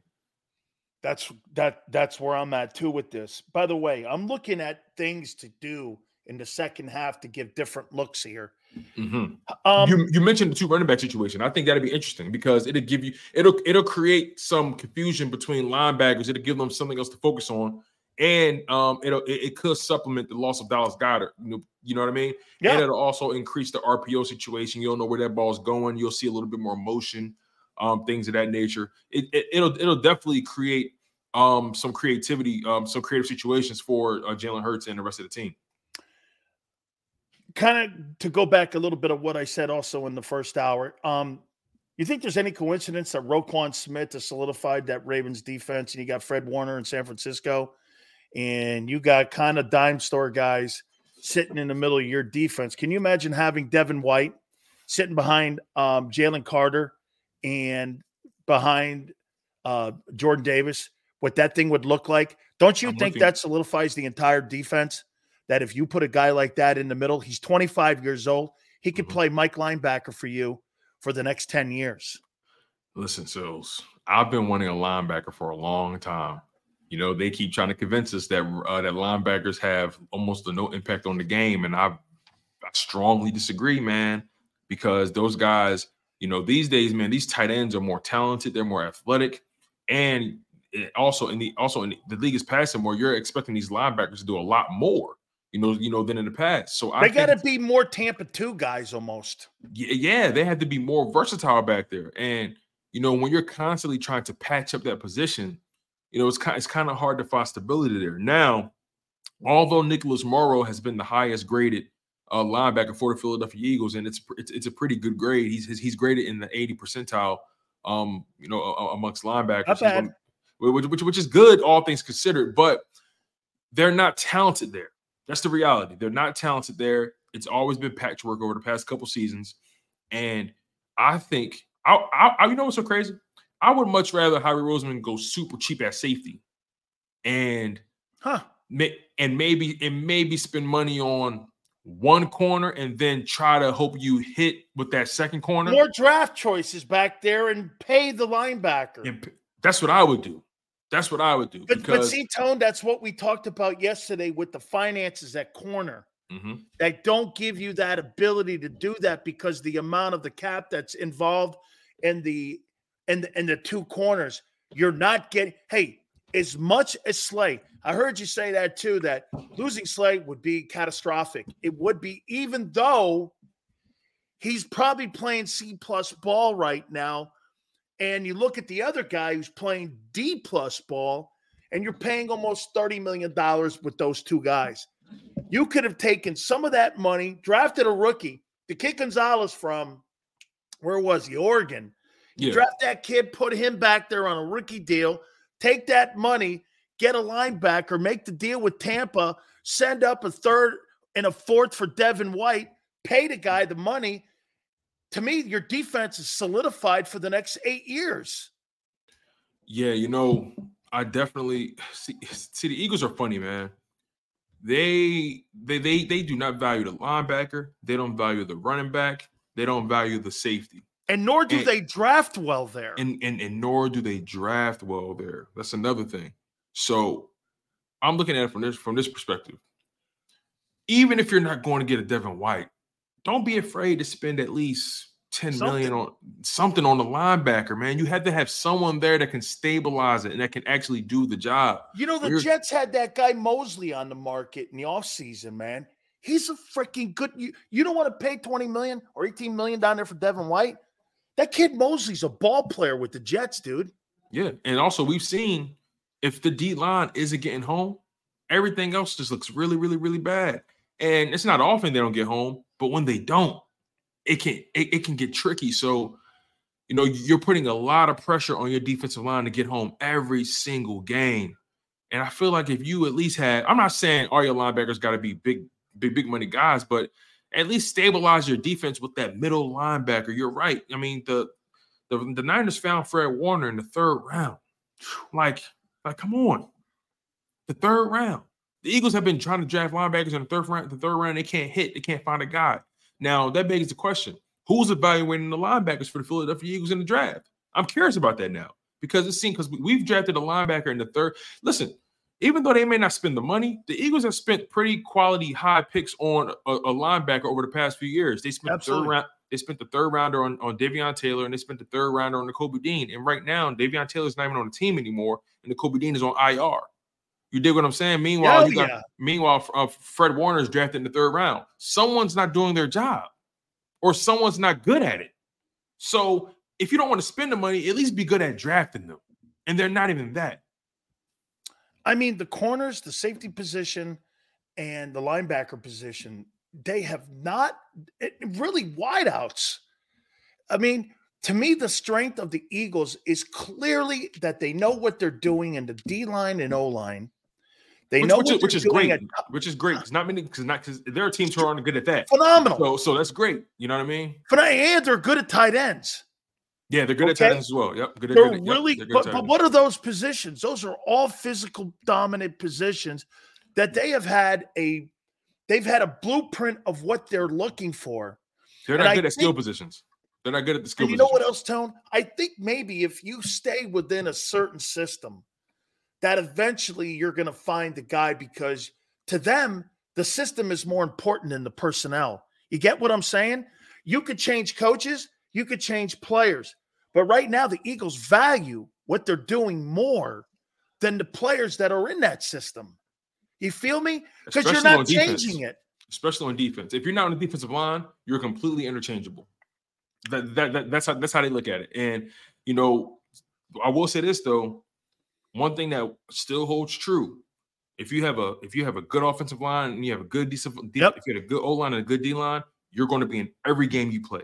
So I understand their philosophy, and it's not wrong. No, but I think they need to be a little bit more flexible in their philosophy. How about this? I said this, and before I even was talking sports in Philly, I said that 2017 team going into like the playoffs, I said, they still have the best combination of O-line and D-line. And to me, that has been the significant thing the last 2 years for this 22 and 23 team, that if you look at a collective group, San Francisco's hanging there. I'll tell you who else is starting to hang there now. Baltimore. They're starting to get in that group too, where you're starting to see O-line, D-line combinations. And to me, there's no question that's where they are excellent at. But when it comes to, again, you just, like I said, you always follow the money. What's the weakest part?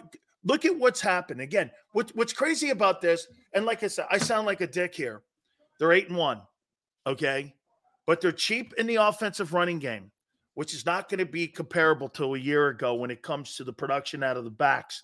You're not going to get the production at the linebacker. You think you got a linebacker on that team who's going to get 160 tackles this year? Oh, hell no. Hell no. Do you think you're going to have a linebacker that's going to get 110 tackles this year? That was your Sam backer in Kaiser White. The linebacker that's going to have the most tackles on the Philadelphia Eagles will likely be Zach Cunningham, because he's had the most consistent reps. Let me double check this to make sure. Let me see what he's on pace on, because I'm curious now. I really like what Zach Cunningham's been doing. He leads the linebackers in tackles right now. Reed Blankenship leads the team in tackles with 55. Zach Cunningham has 54 tackles. So right now, Zach Cunningham is on pace for a total of 102 tackles. So he won't even cover Kaiser White. Won't even cover Kaiser White. And you're going to be almost 70 tackles shy of what TJ did. Yeah, TJ had like 169. 169. Damn. When you think about that, that's insane. He also didn't miss a game. So that's another thing as well. So think about that. He almost had 10 tackles a game. I just want them to change their philosophy with that linebacker position, man. Again, I'm not saying you got to break the bank, but you could have had TJ Edwards here for $6 million. Come on, man. Really? Right. Instead of spending 20 or 18, you could have had a guy for 7. Are we penny pinching like that? Like, sure, it's not. Seems it. It's not that bad for us. Come on. Like the cap is clay. You can maneuver that. You could have had him here, but then again, the word I heard is they didn't even make him an offer. I know they didn't. All right. Here's another one for you. Where's Nolan Smith, dude? That's a very good question. I'm having a hard time understanding why it's been hard for Sean Desai to get him on the field. Now, it's not like he's not getting any snaps, but is he hurt? No, he's not. He's not been on any injury report all season. He's also a non-factor. Yeah, he's only had one flash play, and that's where he had the sack on Tua. But he came off the line pretty much untouched, and he got the sack there. That was his biggest play of the year. Came in a big spot, but still, the bottom line is Nolan really hasn't been a presence. Now that I'm looking at this depth chart right now for the Philadelphia Eagles, I'm curious to know why he's not getting snaps ahead of Derek Barnett. Why he's not getting snaps ahead of. Let me see here. So obviously he's not going to be ahead of Josh Sweat and Hassan Reddick. He's Hassan's backup. But why is Derek? I don't get why Derek Barnett's even getting snaps at all. I would much rather have Nolan Smith out there. Even when Hassan Reddick was hurt with the cast on his hand, I didn't see him really that much. Right. That's a fact. So let's look at Nolan. Let's look at Nolan. You think Smith's they're having a snap tough time trying to figure out how to play him? That's interesting. They haven't really over the past couple of weeks. As a matter of fact, the defensive play calling has been kind of basic. Wouldn't you say? I mean, I feel like Desai's gotten way more conservative over the past couple of weeks, and I haven't really been seeing too much creativity over the past couple of weeks. Let's look at his snap counts though. Right now on the season, Nolan Smith, he has wow, on through 9 games, he only has 56 total snaps. Wow. For a first rounder? Yeah, for a first rounder, man. I'm not sure now he's on special teams a lot, but I'm not understanding why he's not getting any snaps at all. So was he the 30th pick? 31st. 31st pick? No, I think you're right. He was 30th because one of those teams lost their draft pick. Was the Dolphins? Dolphins. So yeah, he was the 30th overall pick. So the 30th pick in the NFL draft is a non-factor on your team. And it's not the fact that he's a backup quarterback. He's a non-factor. He's just not on the field. I wonder if it's the scheme doesn't fit. I wonder if it's. I don't think they would draft him though if that was the case, right? Because I agree. I think they looked at him and said he probably fits our scheme here. So, okay, is it the fact that they're afraid to put him in coverage? Do they think he's not a very good cover guy? Do they think he's limited? And I mean, it's really weird.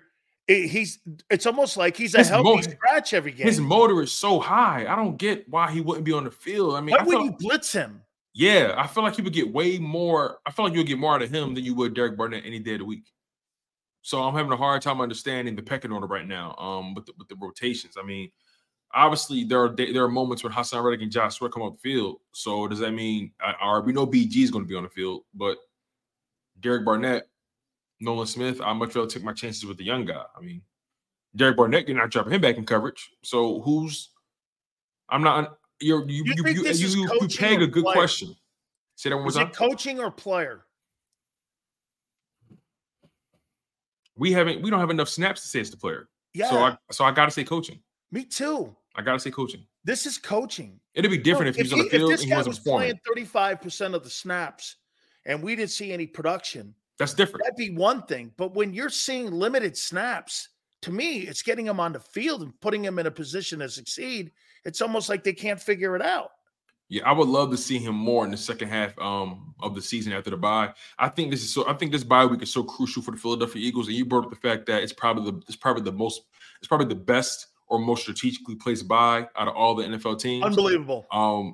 I think it's going to be real important for Sean Desai to really reevaluate his personnel and how can he maximize utilizing each guy to their skill set. And I would love to get Nolan Smith going as a fifth blitzer, as a fifth guy. It's funny you should say that, figuring out his personnel, because here's my next suggestion. I would love to see Sean Desai experiment more with Jalen Carter and moving him up and down the line of scrimmage. They do that with BG a lot. Tilting him as a nose, putting him in a 5 technique, put him in a 3, move him around. Let's put him on mismatches on like the offensive guard, the tackles, the guys who are not the greatest players in there, or maybe backups. And to me, I could even go to a bear front and put Milton on the other side. But move him. I would like to see them move him around. And here's why. He's a great pass rusher. He could play a 3 and a 1. If you could play a 3 and a 1, you could play a 7 and a 5 because of his quickness. I think he could set the edge and he's a big dude, but his quickness. He's fast, man. He's fast as hell in that first step. In my opinion, I would like to put him, and again, line him up in different positions like they did Reggie White. Put him on mismatches. And to me, watch this. Put him on the worst guard. Put him on the worst tackle. Mm-hmm. He'll win every battle. I'll play matchups. So I'd like to see them move him around a little more. Yeah. I think the Eagles could do a better job on defense playing matchups.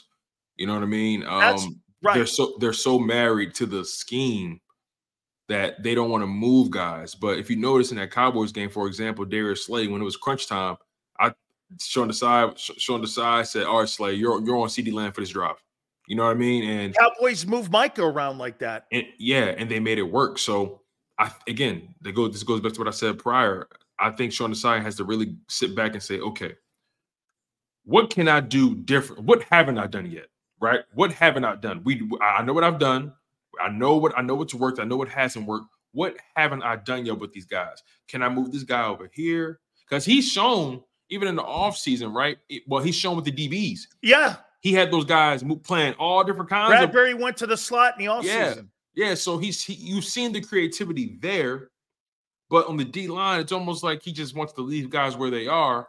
And I understand not wanting to move Reddick and Sweat off the edge. I understand the mindset. That's where they're at their best.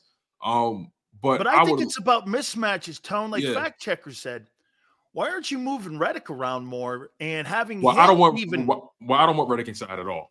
No. I'm talking right side, left side. Oh, okay. I see what you mean. Right. Yeah. That's a good question. I definitely think that I think it's what you said. They're married to their system. Yeah, they're married to it, especially on the defensive line, especially. I think with the DBs, they got creative because maybe they looked at it like, those guys are old. We might have some injuries. Let's make sure we can cover our bases. On the D line, they got to get more creative with how they deploy those guys. Because I think what's happening now, I think the Philadelphia Eagles, their talent has been getting them over the hump in terms of getting to the quarterback. But I also think other teams kind of know who's going to be where. And I think that's why the sack numbers aren't as high as they normally would be. Offenses are preparing. Okay, we know he's going to be here. We know he's going to be here. All we have to do is find a way to beat him. Whereas though, like you said, the Cowboys, they're moving Micah all up and down the D-line. I don't think Gannon knew his personnel either last year very well, but I think this guy's got a better handle on it. Yeah, he just has to do it. Has to do it. I think what holds him back is he's afraid of the secondary, Tone, to mess around with the front seven. Right. You know what I'm saying? I think that's the one part that's kind of stabilized. Now, the one thing I'll say is, for you, your secondary is not going to get better. No. But you know how you can help them? More pressure.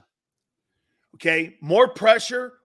When you need mealtime inspiration, it's worth shopping Kroger, where you'll find over 30,000 mouth-watering choices that excite your inner foodie. And no matter what tasty choice you make, you'll enjoy our everyday low prices, plus extra ways to save, like digital coupons worth over $600 each week. You can also save up to $1 off per gallon at the pump with fuel points. More savings and more inspiring flavors make shopping Kroger worth it every time. Kroger, fresh for everyone. Fuel restrictions apply.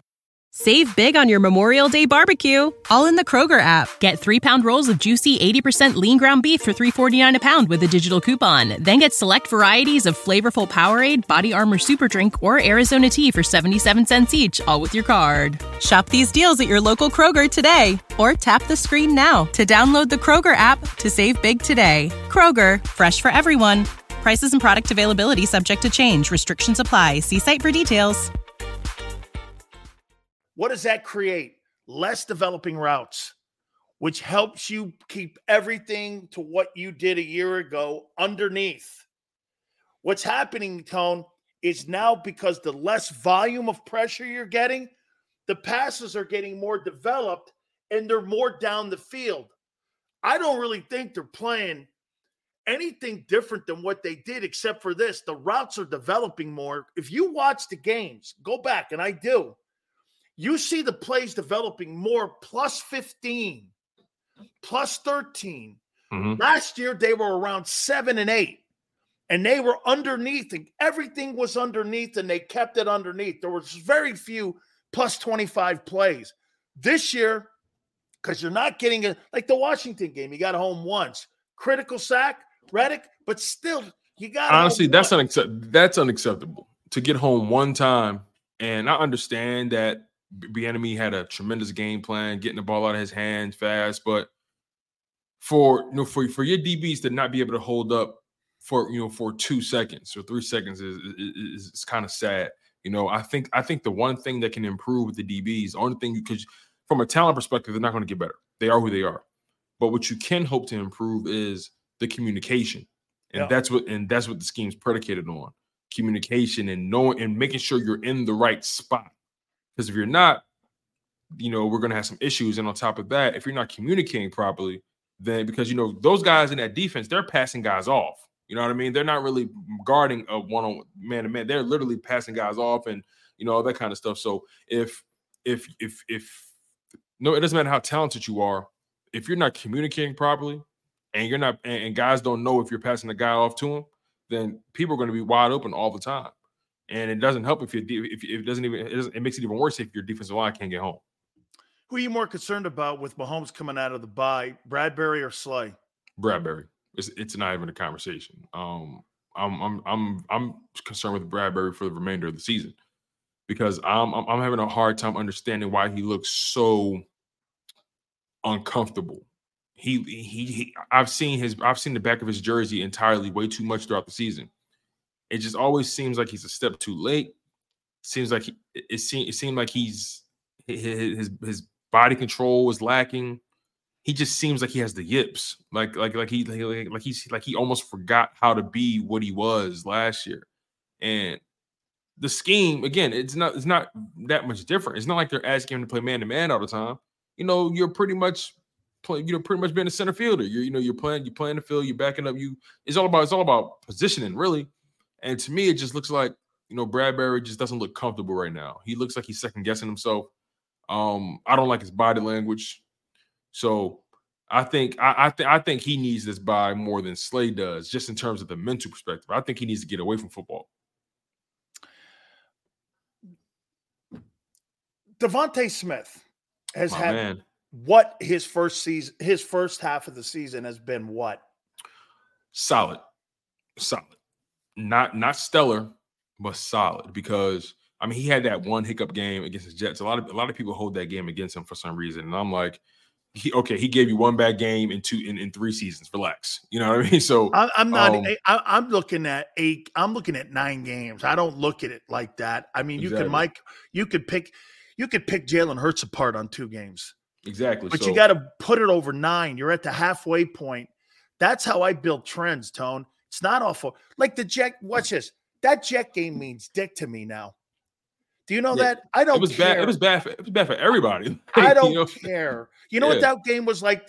That was like the Colts game a year ago to the Chiefs. You think that game mattered to the Chiefs a year ago? Absolutely not. When you're evaluating the Chiefs, did you go, hey, they won the Super Bowl and he threw for 5,400 yards, but he lost to the Colts? Who cares? No one cares about that. That's what I look at with that Jets game. I go like this. He had 3 picks. Okay, well, welcome to the NFL. They get paid too. Okay, right. I'm like, and also that Jets defense has made a lot of quarterbacks look average. So yes. I can't even deny that. But as far as Devontae Smith, I've been okay with his first half of the season. Okay with it. It's solid. He hasn't been a liability. He's made the most of his opportunities. He's gotten touchdowns. He has 4 touchdowns through 9 games. AJ has 6 through 9 games. AJ obviously has 1,000 yards right now. Smith has 533. Wow. That's quite a different disparity, man. That's over 5. So over 500 yards off the pace of AJ. Wow. Yeah. I think what stands out the most is the difference in average per catch. AJ Brown is averaging about 15 yards per catch. Actually, you want to know? I see it here now. You want to know what the main difference is between AJ Brown and Devontae Smith, and why why the yardage seems so disparate? It's the yak. It's the yak. Paycheck. I'm kidding. Go ahead. What? That too, but it's the yak. Let me give you this number right here. A.J. Brown has 316 yards after the catch. Devontae Smith only has 126. Wow. So you're telling me at the halfway mark that A.J. Brown could have almost 700 yards in after the catch yards on his total. That is insane. Yeah. As a matter of fact, I can actually tell you what he's on pace for right now. Give me 1 second because, okay, so that's like 680. He has 316 yards in yak right now. Let's divide that by 9 games, multiply that by 17 games. He's on pace for 597 yak yards on the season. 600 more yards after he catches after he catches it. So you got to figure. Get this. So what's his yards per catch? 15? 15 exactly. Okay, so 50. Hey, dude, now put that what he's averaging. So put 600 into the average of 17 because he's going to play 17 probably. Okay, and that's 600. And that tells you what he's averaging after to the catch is 15, and then after the catch, it's got to be another what 10? Let me see. That's a good question. Let me see something. That's incredible. So every time he catches, okay, so he averages. Let me see. 316 divided by. Let me divide it by the receptions. 596 divided by. So that's through right. The receptions. Yeah. So through 9 games, he has 316 total yak. So 316 divided by 67 receptions. He's averaging about 5 yards per reception after the catch. So he's averaging 20 yards a play. That sounds crazy when you think about it. But Devontae Smith, it's the yak yards. You know what I mean? Don't gloss over that. AJ's averaging 20 yards a play. That's insane. That's insane. There can't be a guy in the league doing that. Now, here again, remember, I told you the difference, right? Last season, A.J. Brown had. Now I told you he was on pace for 5. He was on pace for almost 570 yak yards, right? Or was it 5? Was it 5? No, 600. Oh yeah, 600. He's on pace for almost 600 yak yards, right? AJ. Last year he had 548 yak yards on the season. Devontae Smith last season had 476 yak yards. That's the difference in Devontae Smith's production, not the opportunities. He hasn't been put in situations where he's been getting enough yards after the catch. There's only what is that? 60, 30. There's only about a 90-yard, 80-yard difference between yards after the catch last season between A.J. Brown and Devontae Smith. If Devontae Smith can do more after the catch, his numbers will look way better this season. That's the difference. It's not the opportunities because last year it is 15. It is 15, but think about that, Tone. Well, you know what? The opportunities are disparate as well. Like there is a difference in opportunities. Let's not lie. There is a difference in opportunities because last year A.J. Brown had 145 targets. Devontae Smith had 136. You guys are right. You guys are right in the chat. You guys, I'm saying this though. So if he catches 2 footballs in a series, he's got 30 yards. Say that one more time. He catches 2 footballs in a series, like a drive. Yeah. He's got 30 yards in the first 2 plays if you throw the ball to him twice. Pretty much. Hey, man. No wonder you go like this. You got Hank Aaron out there, dude. Swing away. Yeah. Oh. So again, like I look at Devontae Smith and it's like he isn't getting the same opportunities as he got last season. Again, A.J. Brown had 145 targets last year. Devontae had 136. I think it's the yak on top of that makes it look way worse. See, I don't think it's ability or. Oh no, it's not ability. I never question his ability. It's just he's not. AJ's hot. Like, how can you? AJ's just hot. No. Hey, you're not wrong. You're not wrong on that. But again, we talk about 2 things that are different from a year ago. The balance of targets are different. Mm-hmm. And the production in the run game's different. Yes. Okay. Do you think that leads to how this thing is looking different from 22? Is like what you were talking about here. I mean, it's just Devontae Smith and the running backs are not as productive as a year ago. Yeah, that's just the fact at the moment. That's the fact. The fact of the matter is, Devontae. But say your famous line. 8-1. 8-1. 8-1. And look, again, Devontae, that's why, I was talking to Rob Ellis on Sports Take earlier. We did a segment and we talked about who are our breakout players for the second half of the season. My guy was Devontae Smith, because this is a big, and it's not saying that he didn't have a good first half. It's saying that his opportunities are going to jump exponentially because Dallas Goedert is out.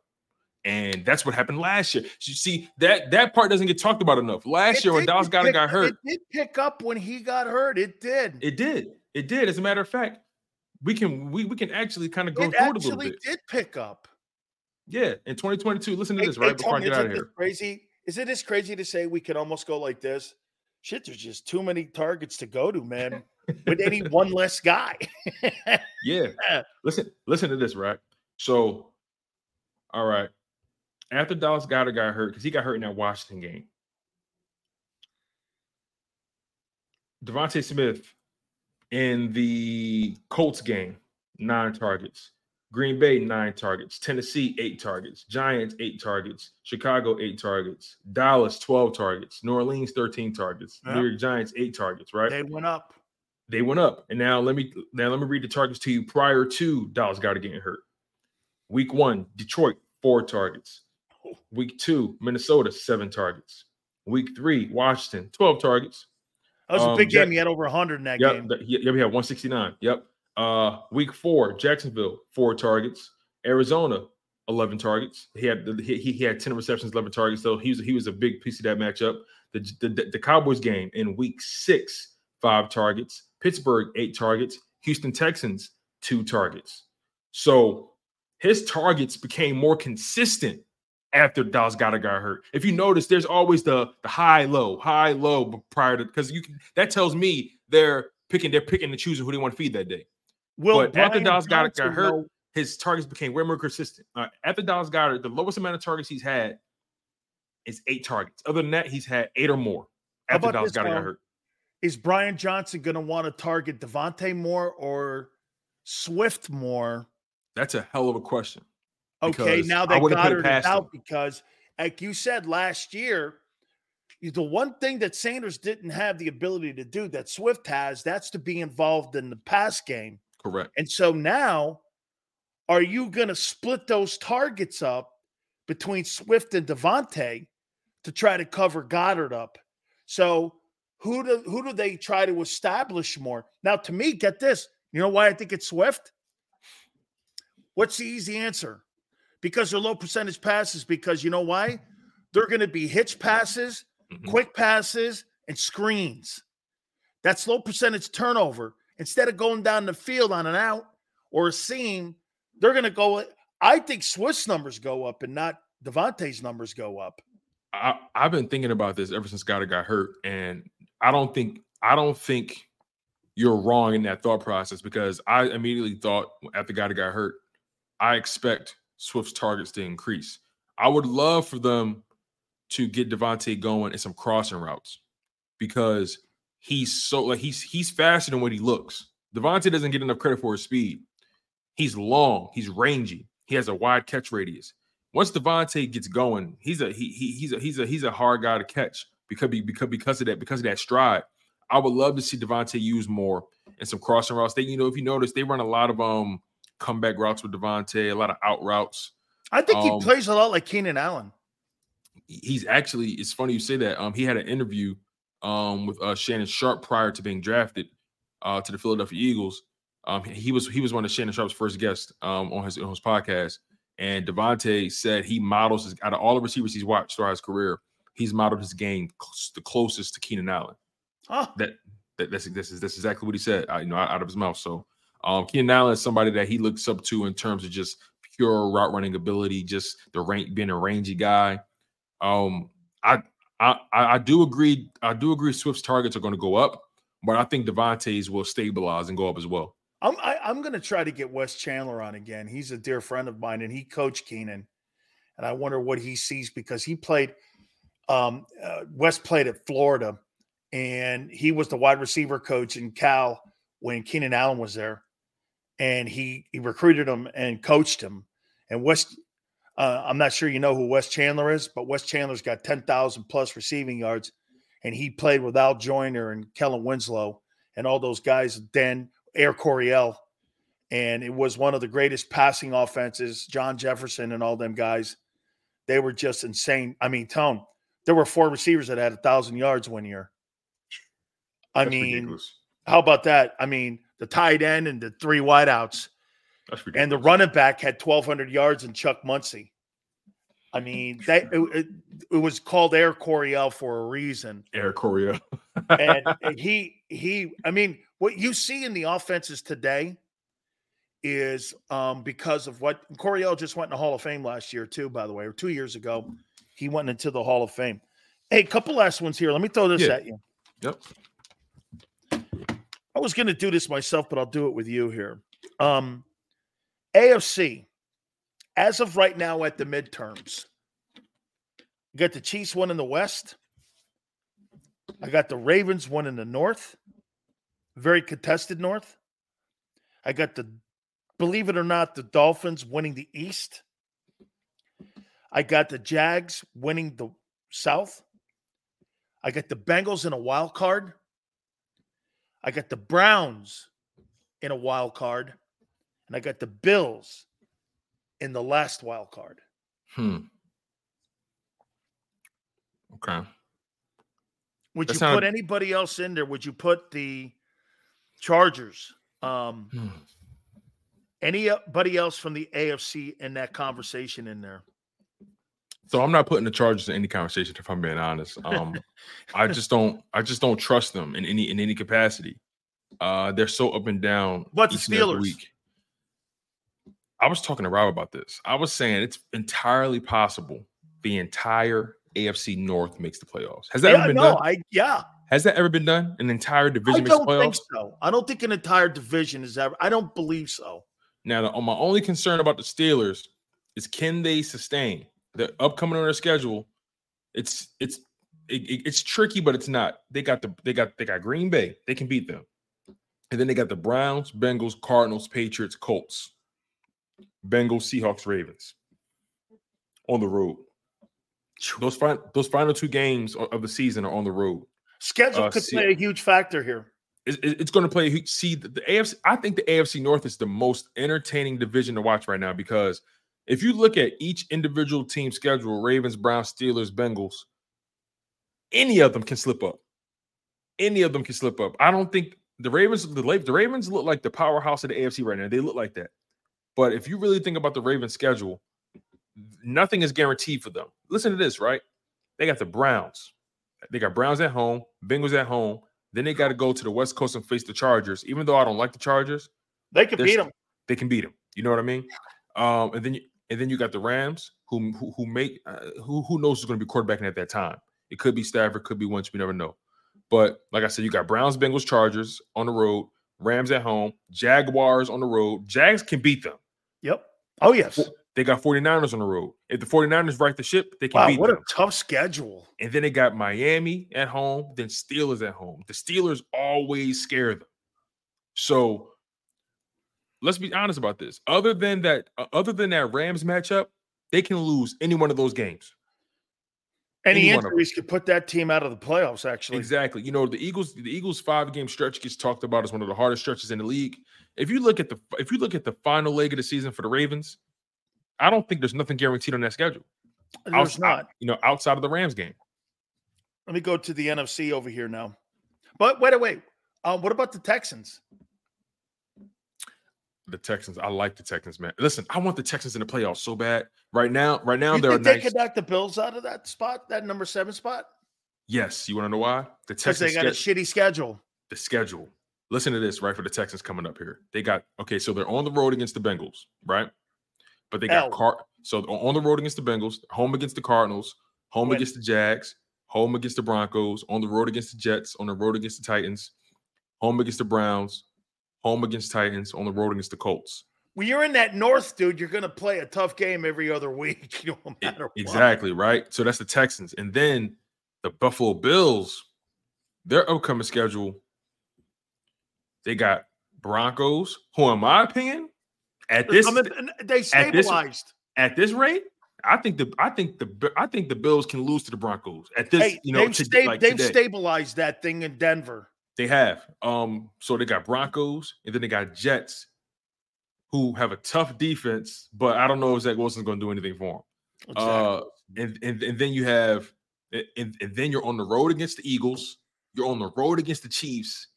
Then you're home against the Cowboys. Then you're on the road against the Chargers. And then you got Patriots, and then you're on the road against the Dolphins. This can get tricky for the Bills, especially because of all the injuries they've dealt with. And I'm not saying they're completely out of the water, I'm out of the woods, but the reality is, I think the Texans, they can bump them. They can bump them. Like, I think the AFC is the most entertaining conference right now because you have no idea how that thing's going to play out. Absolutely all the way up to the number 1 seed. Like, really, like the Ravens they don't have pole position. It's going to be so entertaining to watch. Look at the quarterbacks: Mahomes, Lamar Jackson, Tua, Trevor Lawrence, Joe Burrow, Deshaun Watson, and Josh Allen. This is just the teams I have. Those are all $45 million quarterbacks. And listen, CJ Stroud is coming. Hell no, man. He's coming, man. Let me get to the NFC over here. Yep, let's do it. I have the Eagles obviously winning the NFC East. The Lions winning the NFC North. Right. I got the 49ers winning the NFC West. The Saints, by default, are going to win the NFC South. Then here are the wild card teams. Cowboys 5, Seahawks 6, Vikings 7. That's interesting. Now, here's the thing, right? Do you think, because Vikings are only 5-4, Commanders are 4-5, Falcons are 4-5, Tampa Bay is 3-5, right? I think the Vikings are better than any of those teams, and they get Jefferson back. That's a good point. And then Dobbs, we have to see how he plays over the stretch of a season. But he's going to have better weapons in Minnesota than he did in Arizona, so that's a fact. Better coaching.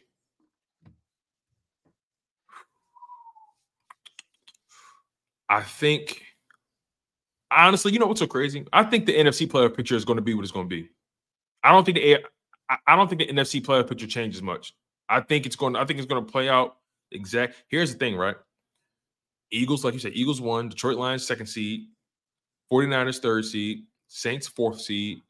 I got the Seahawks being the 5th seed. Okay, over the Cowboys. Dallas 6th seed, Vikings 7th seed. Now, obviously, the Eagles would get the bye if they win the conference, which we all think they will do. Okay. So I look at it like this, right? The Detroit Lions in the wild card round is going to face off with the Vikings, a divisional matchup. That's going to be entertaining as hell. Lions and Vikings. Yeah. And the Lions, listen, the Lions better not take them lightly because I understand the Lions are playing well, but they're still the Detroit Lions. I'd be rooting for Dobbs. And then the 49ers play the Cowboys. Beat the Cowboys for a 3rd time in the playoffs. And they got to play a candlestick. Then the Saints. The Cowboys don't want that. Then the Saints and Seahawks. I think, honestly, that's a toss-up. Like, the Saints and the Seahawks, in my opinion, that's one of those games. It would be in New Orleans. Ooh. That game is still a toss-up because, for me, it's all about who brings their A game that day. It's all about. See, I feel like neither of those teams. Geno over Derek Carr? I feel like Geno has better weapons overall. I think Geno's got better coaching overall. He has the better coach. I think he has the better defense, the better weapons. But Geno has shown a propensity to just make a dumb play after a while. He does. But Carr will make a bad throw. It's a coin flip. It did. That's a coin flip game. That is a coin flip game. And like I said, Detroit better not sleep on the Vikings if they get in. They better not. How about this here? It'd be Ravens and Bills. It'd be Lamar versus Josh Allen. What? No. Wait, no. It'll be Ravens. If the standings if the standings stay right now, stay as they are Ravens now, and Bills. Ravens Bengals. It'd be Ravens Bengals. No, Ravens Bills, because I got the Bills at 7. Oh, okay, my bad. Yeah. Okay. So you don't have the Steelers getting in. No, I have Chiefs, Ravens, Dolphins, Jags, Bengals, Browns, Bills. Okay. And so I would have Ravens, Bills. Okay. And it would be in Baltimore in the wild card round. It would be Dolphins and Browns. I'm taking the Browns in that game. I'm taking the Browns over the Dolphins. And how about this one? It would be Jags and Bengals in the opening round. That's a coin flip game. Because the Jags are good. Yo, I don't know why people are afraid to say the Jags are good. They are. Why good. are people afraid to say they're good? They're one of the better teams at turnovers. They're turnover so takeaways. Good. I'm bullish on the Jags right now. But I think the Ravens knock out the Bills. I think that game is kind of. Unfortunately, I think the Ravens will dominate them. And I'm going to say something to you, man. To get this, and I thought I would not say this to you. I think your boy's going to win the MVP. If he goes 4-1, man, 4-1. That's the magic. I asked Rob about it, right? I asked Rob. I asked him directly. I said, "Hey, listen, Minnesota's talked about this. Like, do you think he could do it if they went 4-1? Do you think he should get MVP?" He said, "Oh, without question. I mean, think about like he's essentially playing playoff football." Yeah, it's a playoff. That you're starting your playoffs after the bye. Yeah, and that would be the thing I'm preaching to the team. Playoffs after the bye, man. Listen, This is going to be a hell of a run over the next several weeks because I can't wait. Like it's going to be a movie, Sills. We're gonna have a lot to talk about. I think your boy's going to do it, man. I appreciate it, Tone. Yes, sir. Yes, sir. You got it. That is our good friend Tone, Monday through Friday, 3:30, each and every single day. We call it the segment. Hey, do not forget, it's Happy Wingsgiving from Hooters. Our great friends, all specials during the month of November. Ice cold, Coors Light drafts, $2.99, 25 cents of that all goes to local charities. 2024 calendars are out. There's $100 in gift coupons that are in there. NortheastTutors.com. That's NortheastTutors.com. Wing Wednesdays, 1983, all you can eat. Kids eat for free on Saturdays. Military Mondays, 20% all day. Seafood Sundays, half price. Try the Buffalo shrimp. And anytime you roll into any one of the Hooters, you tell them Big Sil sent you.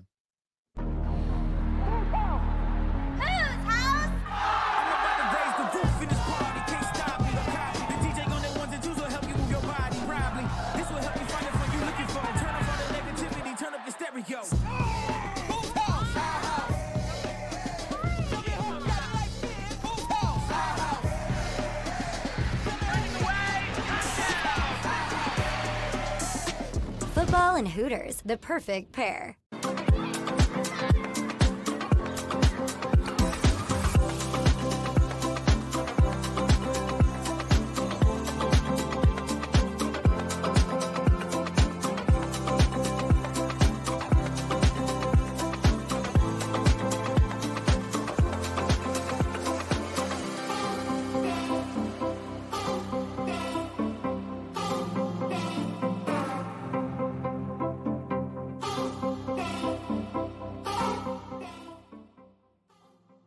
If you own a company and you're not producing a podcast, you're missing out. The public consumes messaging when they're ready. Join the professional podcast network of companies and let Jacob Media Partners put you in the podcast arena. Come to our professional studio or we'll come to your place of business and professionally produce your company podcast. Call Jacob Media right now at 267-261-3428. 267-261-3428.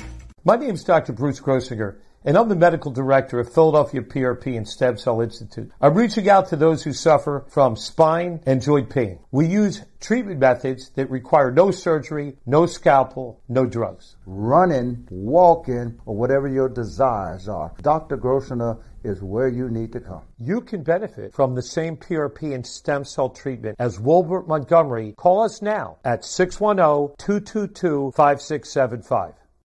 We're here to show you a better way to spend your state income taxes and get the money to where it's needed to most to the thousands of qualified kids. What we like about Blocks is they really know where the need is. This program ensures that their dollars come 100% into these kids for their tuition assistance. If you are able, Blocks makes the EITC piece go very quickly and very smoothly. Turn your PA state tax liability into need-based scholarships and receive a 90% tax credit.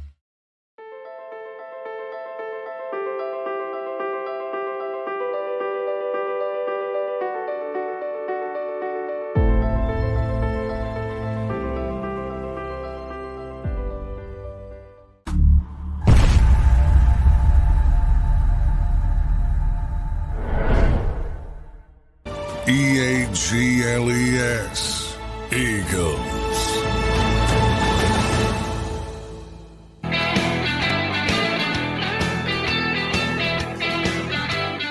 I don't think I could have a better guest on right now talking about something like this who evaluates players all the time for the Pro Football Hall of Fame. And I want to get his sense before I bring him up. I want to read this to him about Carson Wentz because we started our show off with this now that he's signing with the Rams here. By the way, Jason's early childhood favorite team, the LA Rams. Carson Wentz, Burt Bell MVP. My uncle won that. Jaworski won it. Jalen Hurts won it last year. Pro Bowler.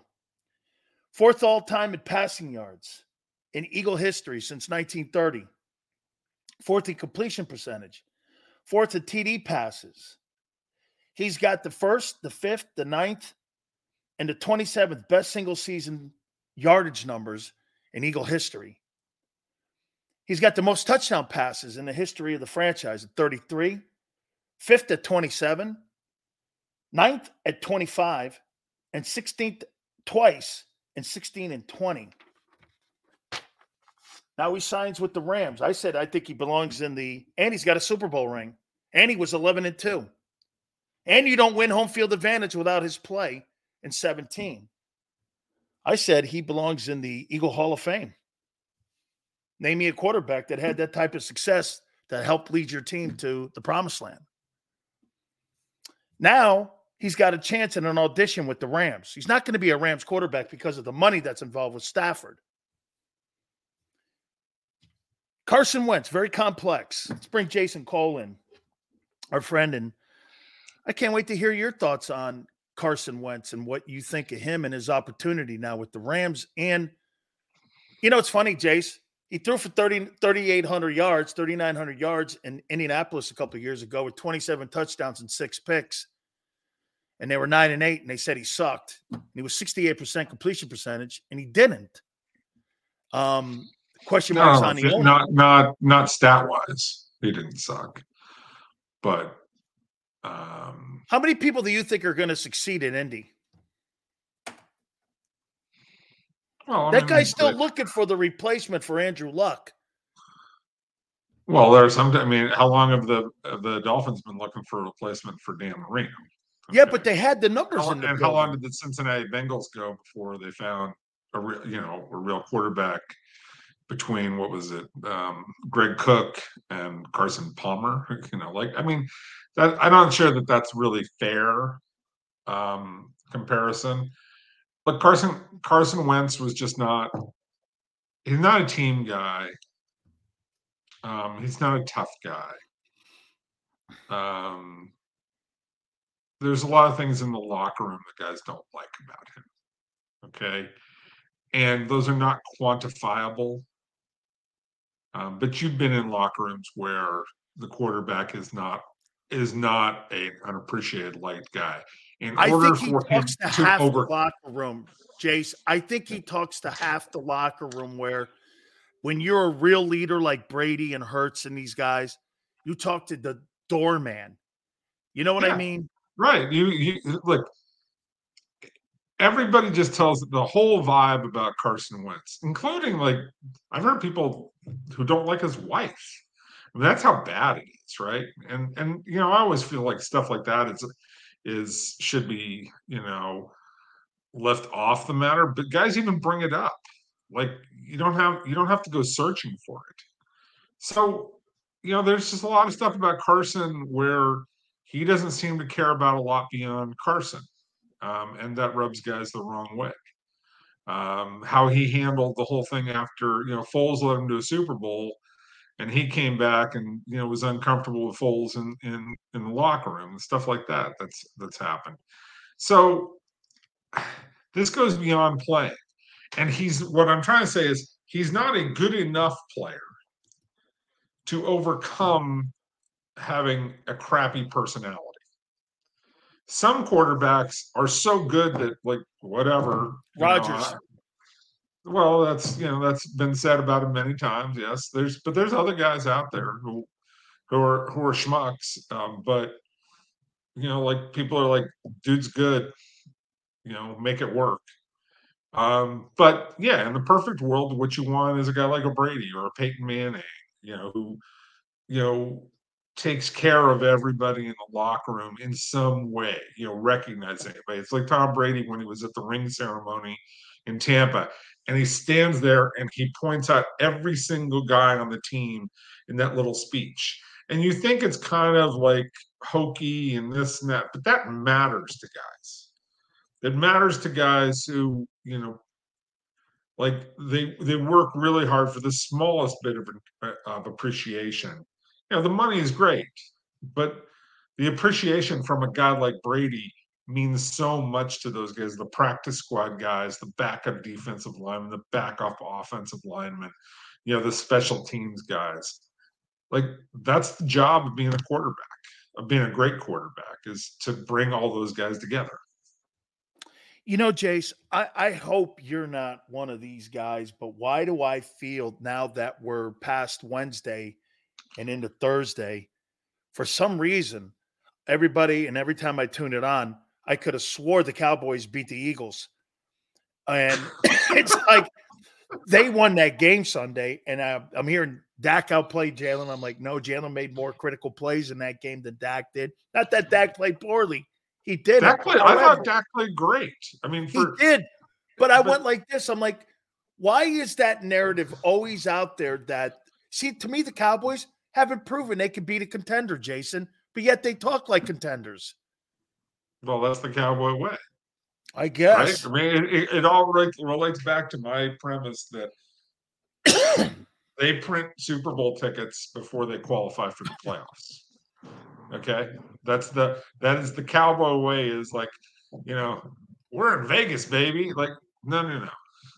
Like, don't make the reservations yet. Okay, hold off. Okay, don't print the tickets for the Super Bowl just yet. Okay, qualify for the playoffs first. And they've always, and that's the mentality of Jerry, and it seeps down to the entire team. It's like, I remember. This is a basketball analogy, but remember when the Dallas Mavericks made it to the NBA Finals the first time, and Mark Cuban was losing his mind on the sideline, and finally Avery Johnson went to him and said, "Hey, look, if you're freaking out, that justifies the players freaking out, and if the players freak out, I got to get them back under control, and I got to get them focused. So you got to do me a favor, Mark." You got to keep it buttoned up and hushed up and not complain about the officiating, not complain about anything.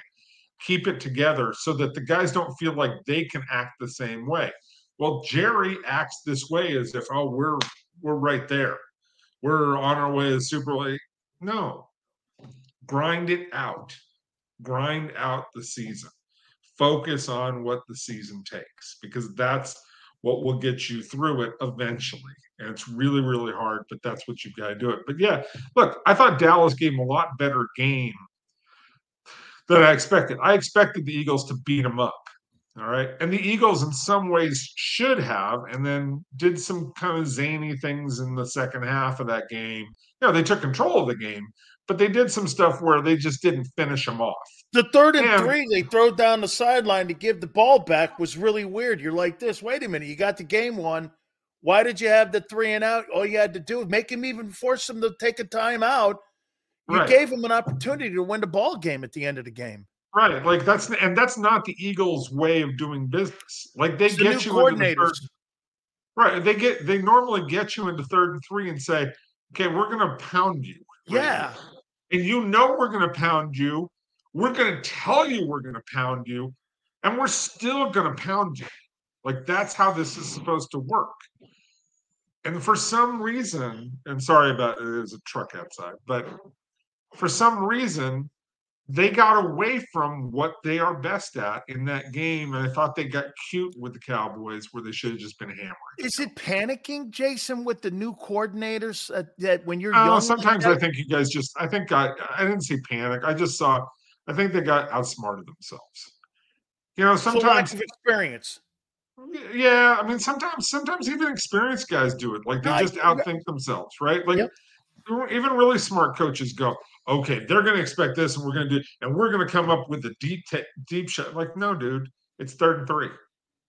Run it, or run something simple. Run run a little 2-way pattern where you find the one guy who's got a one-on-one matchup. He's got 2 directions he can go depending on how he reads the corner. Outside, inside, boom, you take the short one, right, for 5 or 6 yards, right? Devontae Smith can do that all day long. But you went for the deep shot, and like that's just not the play here. I would have even said you're better off if you just run the tush push on back-to-back plays. Work the clock, make a timeout, be used. Right now, I don't want to necessarily take a 4th down shot in my own territory, as good as I am with that. But I like that better than throwing it up on a weak side fade pattern. I mean, I just don't like that. Stop the clock, no timeout, to get the ball back, and you have a shot to win. I mean, that to me, it was not the Eagle way of doing business. You gave Dallas a chance when there should have been no chance. And if Dak had just kept his foot in, and I don't blame him for doing that, but if he kept his foot in, it's a field goal game, and all of a sudden it's very different. Who's better, Ravens or Eagles? Ravens are more consistent than the Eagles. The Eagles are a better overall football team. Are those the 2 best teams at the midseason mark? Yeah, they're incredibly physical. I mean, I do rankings where you take an average per play, and it's on the 33rd team this week. And Baltimore's number 2 in the league in terms of how little they allow on defense compared to how much they gain on offense. It's a really, really big differential. And when you have that kind of differential, you're a Super Bowl contender. Now, Philly doesn't have a very big differential this year, but again, when you watch them play, you go, okay, when they really need to, they take control of games. Right now, they're just kind of dicking around, playing, as we like to say, they're playing with their foot. They're not pounding people out. Yeah, I think they're going to, they still got issues in that secondary. I don't think they're very physical in their backs. I mean, last year they had a guy in Miles Sanders who had 1,300 yards and 11 touchdowns. Well, I think DeAndre's pretty tough. Here though, Jason. He runs hard. He's not going to get 1,300 yards this year. No, he's not. I mean, he's not the same as Miles. He didn't replace production. Yeah, right. I just think that DeAndre Swift is a work, like that's not where I said they have their problem. I like him. I do. Yeah, I do too. One more thing about the Ravens, though. Can you imagine Roquan Smith still in Chicago right now, and look at what he's done with that Ravens defense and what Eric DeCosta did by putting that financial faith in him? It solidified they have no weakness on defense right now. They are so good on that side of the ball right now. And you put a 25-year-old kid. I mean, I thought the idea in Chicago was to acquire talent. You let that guy walk out the building, and you spent $100 million in 2 linebackers, where you could have had that guy signed to a new contract, but you went somewhere else, and you passed on Jalen Carter. I mean, boy, I tell you, man, Baltimore back again, making good decisions. I know it goes from Ozzie now to DeCosta, but he has made a massive impact in Baltimore. Look, their defense is as sound as it gets from front to back. All right. Queen's playing great. Talk about Roquan playing great. They don't have any real weaknesses there. Now they've played something of a light schedule, which has helped, improve it. But they've also in the past 4 weeks played Detroit, or past 3 weeks, played Detroit and Seattle, which are not necessarily Super Bowl contenders, but those are good mid-level to maybe upper-level teams. Detroit, I think they got the hardest schedule down the road here coming up here. But the bottom line is they handled those two teams at home. They hammered them. And I think the other thing that we're sort of missing in all this is if their defense is that good, you don't have to ask as much of Lamar Jackson. And Lamar Jackson can be very efficient. I mean, he's 71% because he's taken, leading the league. He's taken the easy throw. You don't have to go take the high wire act throw.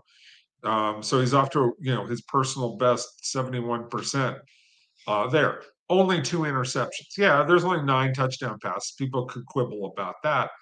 But the way that they run their offense, 9 is fine. Okay, that's great. They've only one of their 2 losses was a completely just happens chance game against Pittsburgh where they dropped 4 TD passes in that game. And the Steelers get lucky in a couple of places with their defense, right? By all rights, they should only have 1 loss, So what they're doing, what that defense allows them to do by not forcing Lamar Jackson to have to make those critical tough passes. I always say this: if you don't ask him to make 5 or 6 of those plays, if you only ask him to make 2 or 3 of those high leverage plays like 3rd and 8, 3rd and 9, 3rd and 7, 4th down, whatever it happens to be, you increase your odds of winning exponentially because he'll do everything else great. He's terrific at everything else. Is it Jalen Hurts and Lamar Jackson at the mid grades here, mid part of the season, where you would say 1-2, 2-1 when it comes to most valuable player in the race? And would you put Mahomes in there? Would you put Burrow in there? Or is it right now? Burrow didn't play well for the first 3 or 4 games. Yep. So he doesn't deserve it. Mahomes is just, their efficiency. Now Hurts is 4th in turnovers. Yeah, and so Hurts I have a hard time with because I think it's not that he's regressed, but he's just not what he was last year. And their red zone efficiency has dropped by 15 or 17%, something like that. They're not scoring touchdowns. It's kind of ticking up a little bit over the last couple weeks, but it started out horrifically. Their red zone issues were terrible. So, Jace, they're not turning the ball over as much over the last couple weeks. And, to me, I think it's more about wanting to be a finesse team versus, like I said, a physical team. With the Gainwell and Swift are not physical. They're good. They're more of a pass. They're trying to evolve into a passing team. And I don't know. It just, to me, you're not going to replace $2,000 in running and 25 touchdowns. Because last year, get this, Miles Sanders had 25 touchdowns with Hurts and 2,000 yards in rushing. You're not replacing that. And you're gonna throw more passing yards up, and which means this: that's more of a finesse team to me than what you did a year ago in 22. The 22 team to me was more of a physical football team. Yeah, and again, Hurts fed off of that. Yes, to put up some great numbers, and that happens. So I would have Lamar Jackson ahead of Hurts on that side. Christian McCaffrey deserves some play in this thing. I'll be honest, TJ Watt. Like Pittsburgh has no business. They have no. I have no idea how they're 5-3. Right, they have a negative yards per play by like a yard per play. Their offense is horrible. Okay, I mean it's hard to watch. Like as much as I know George Pickens is a jackwagon and an idiot, okay, and a selfish prick, okay. As much as I know that from people who've told me what kind of pebble in my shoe. What? You what? That's what Mike Tomlin goes. What do you make of that comment? And he goes, George Pickens' concerns are a pebble in my shoe. Right, and I admire I admire Tomlin for having that kind of bravado to say this is not that big a deal. At the same time, like Pickens is a child and he's handling this all wrong, but he's also not necessarily wrong about how bad things are. It's Like Canada. their offense is just not creative. Like they just never run. They never run movement with their receivers where guys are cutting under each other to create traffic for the DBs, right? And create easy throws for Pickett, okay? And whatever Pickett and Pickens, whatever their problem is, I don't quite get it. Pickens, got to keep his feet in bounds for a touchdown, and so that's why he's wrong there. But this is not a creative offense, and they've got better players than a year ago. Like they're further along, and this should look a whole lot better than it does. Giants make a mistake on Daniel Jones. Yeah, I made a mistake on Daniel Jones. You just don't pay for mediocrity. But it's so hard to go into that process of trying to find a guy. And I think that ultimately the price was not so staggeringly high that they got from underneath it. But and it's also hard to 40 million. 40 million a year. 40 million is not. I mean, I don't know, man. There's guys making 40. There's guys making 50 million now, right? With I get a it. truckload guaranteed. Okay, that's the price of poker.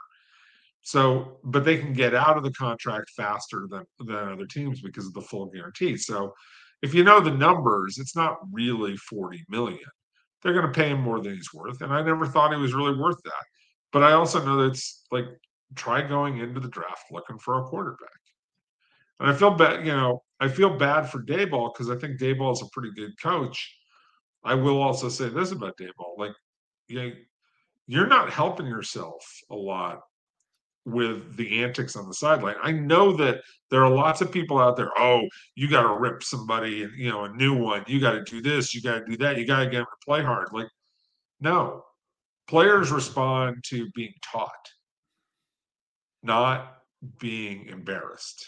Yeah, right? no way. So you have to pick. Don't and talk choose. down to me, man, in public. You want to talk down to me and address me? Do it in your office, not on the sidelines or in a press conference. Right. You can. If I play bad, I play bad. Yeah. But pick your spot. Yeah. And you lose a lot more guys. Now, occasionally there's a call for you have to do that, right? Occasionally, if a guy gets way, way out of line. But Evan Neal just playing bad, like he's not good. Right? He's not. It ain't his fault that he's not a good player. You're the one putting him out on the field, right? So he's just not good enough, Jason. Right. And so, why are you sitting there going WTF on national television? That's not doing you any good with your players. Two last questions for you. 49ers. They get their pieces back and they do a good job down the stretch here. Are you still a believer in Brock Purdy? Yeah, as long as you don't ask them to come back from big deficits. He fits for what they're trying to accomplish.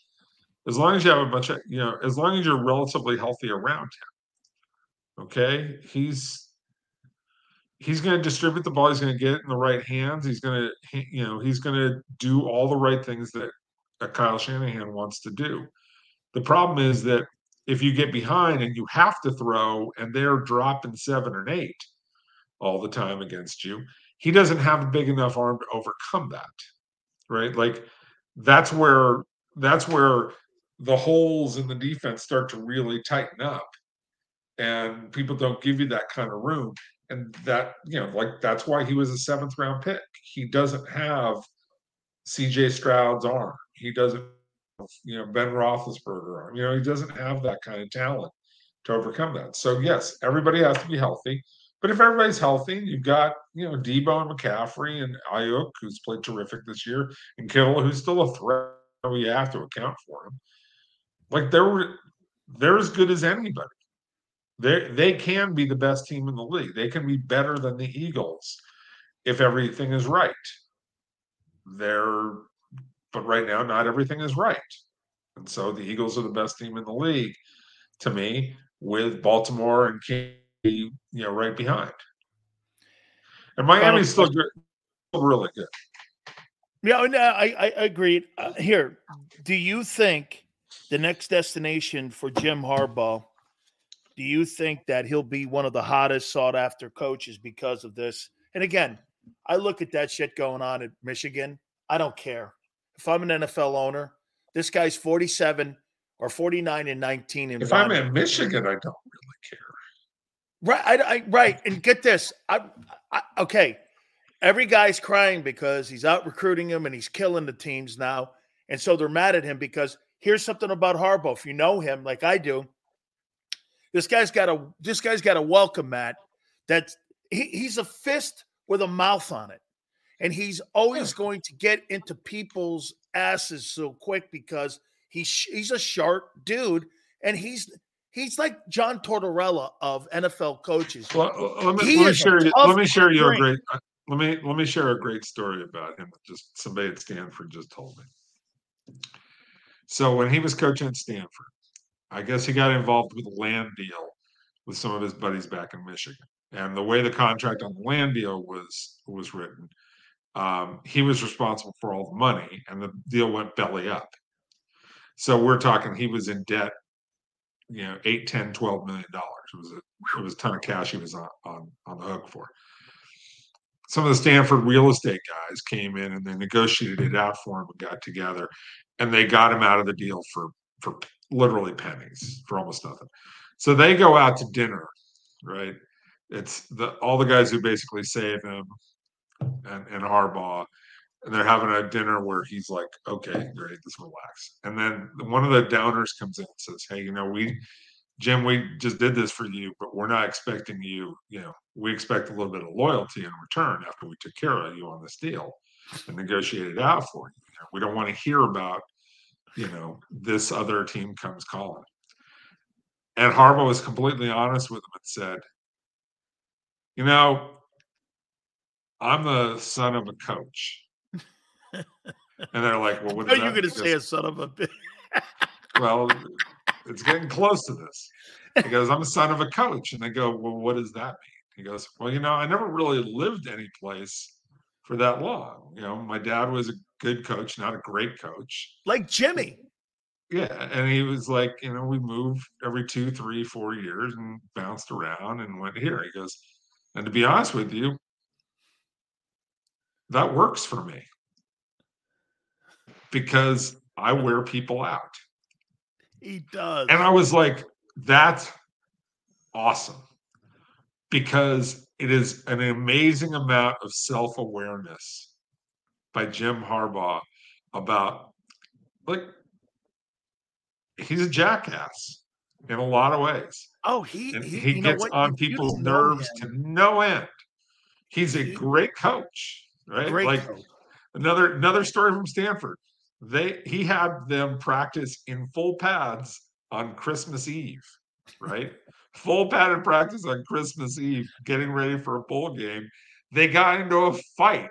The players got into a fight on Christmas Eve, and Harbaugh's like standing there going, all right, it's Christmas Eve. But this is, that's his mentality. He's different. He is totally.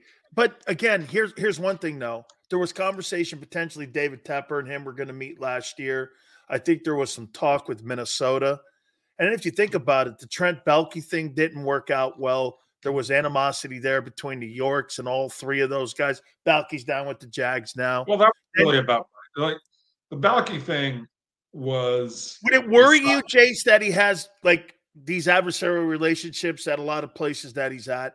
Yeah, I mean, look, it's concerning. If I'm hiring the guy, I'm hiring him thinking I'm maybe getting 4 to 5 years out of him. Is that good enough for me? That might be good enough for me. Like San Francisco, he got real close to winning a title, and at Stanford, that he is the father of the greatest era of Stanford football. I can tell you, Right, because that carried over not just him, but then it carried over to David Shaw. Shaw. And we'd never gone to more than 2 bowl games in a row. Like all of a sudden, we went to bowl games 7 or 8 straight years. I mean, that was Did you fantastic. get to a Rose Bowl? What? Didn't you get to a Rose Bowl between Shaw I'm and just saying, Harbaugh? we got to Rose Bowls. We did. We never went for more. We would go. Yeah, no, right. Our history is we would go to back-to-back bowl games, right? We did Rose Bowls in back-to-back, but never get to a third one. Yeah. Right. And he broke us out of that pattern because what always happens at Stanford is they want you to be good. They just don't want you to be too good. No. Here's what happens, Jace, because I tell people at a place like Stanford and Notre Dame, this is why they'll never win a national title at those places, is because when Nick Saban goes to admissions and has 20 guys, he gets 20 guys. When you go to admissions at Notre Dame and Stanford, you get 6 of those 20 guys. Yeah. And you have to build that up, and those guys become 3-4 year guys, and you have a great year. Those guys graduate, and you're back to the beginning again. That's why you have every other year and sometimes 2 years. But what Harbaugh did was he recruited and hit on a lot of those 7 guys,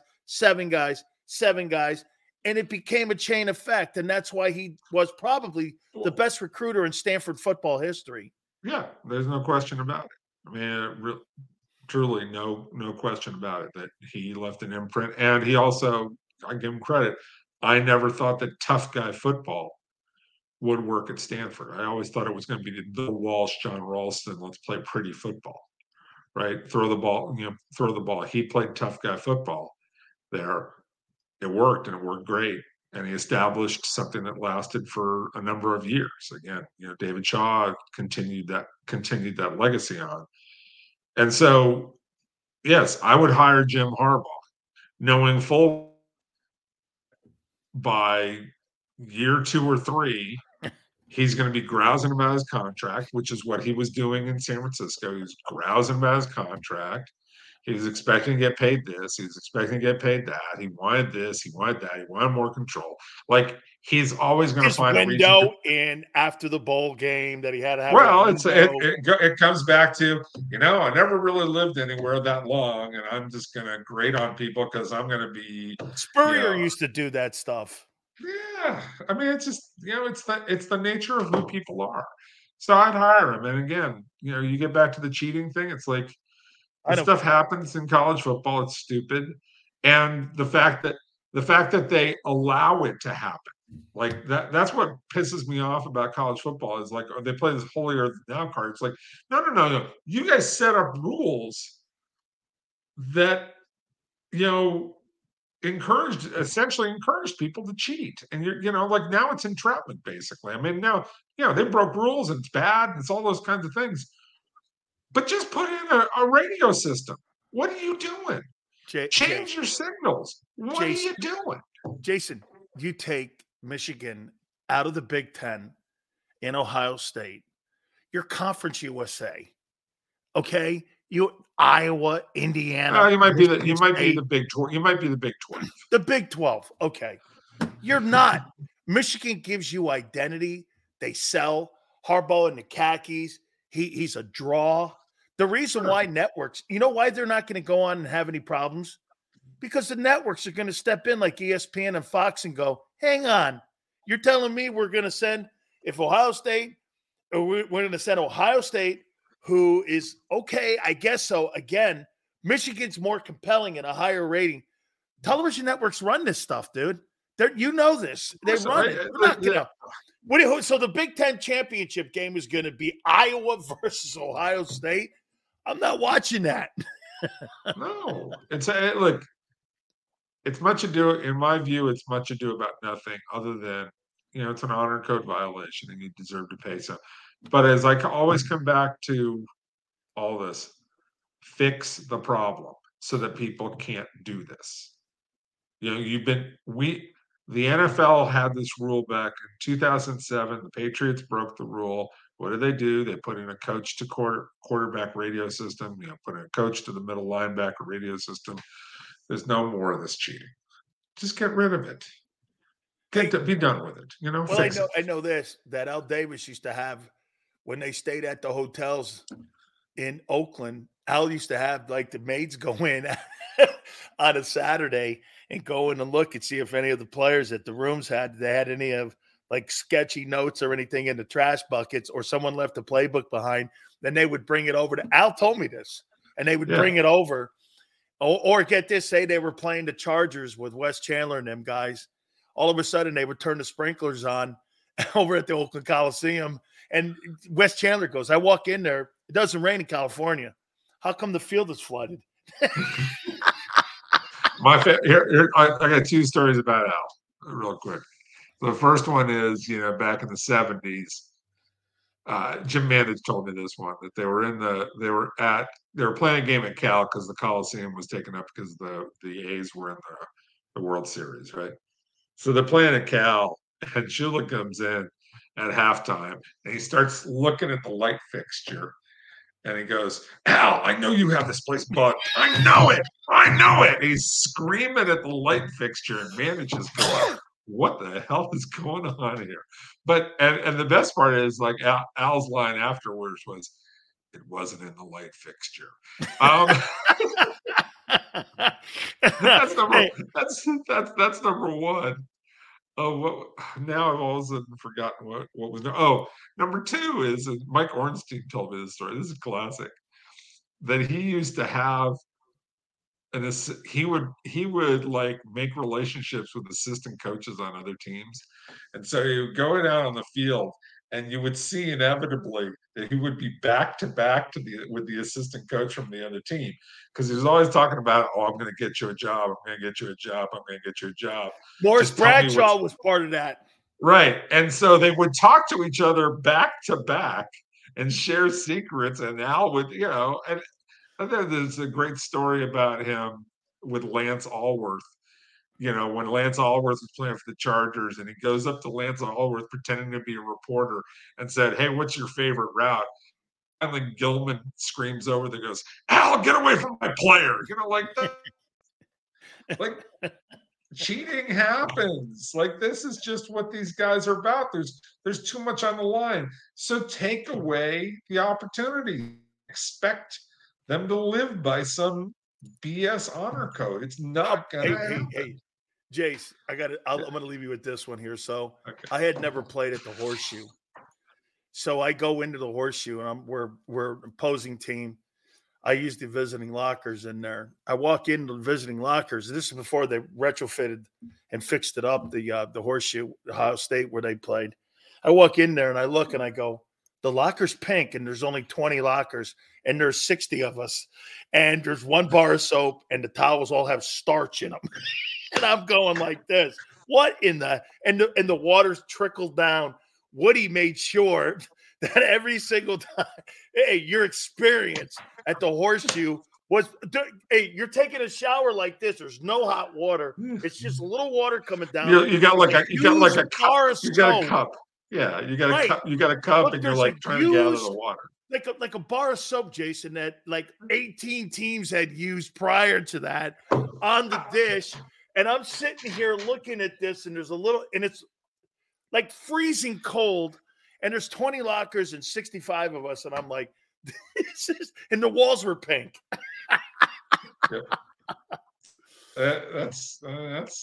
That was Woody, man. That's what he wanted, your experience. Jace, thank you so much, my friend. All right, dude. I'll talk to you later. You got it. That is our friend, Jason Cole, Pro Football Hall of Fame voter. Please follow him on Twitter and follow his work. Hit the like button. Power Hour coming up. Keep it here on the National Football Show.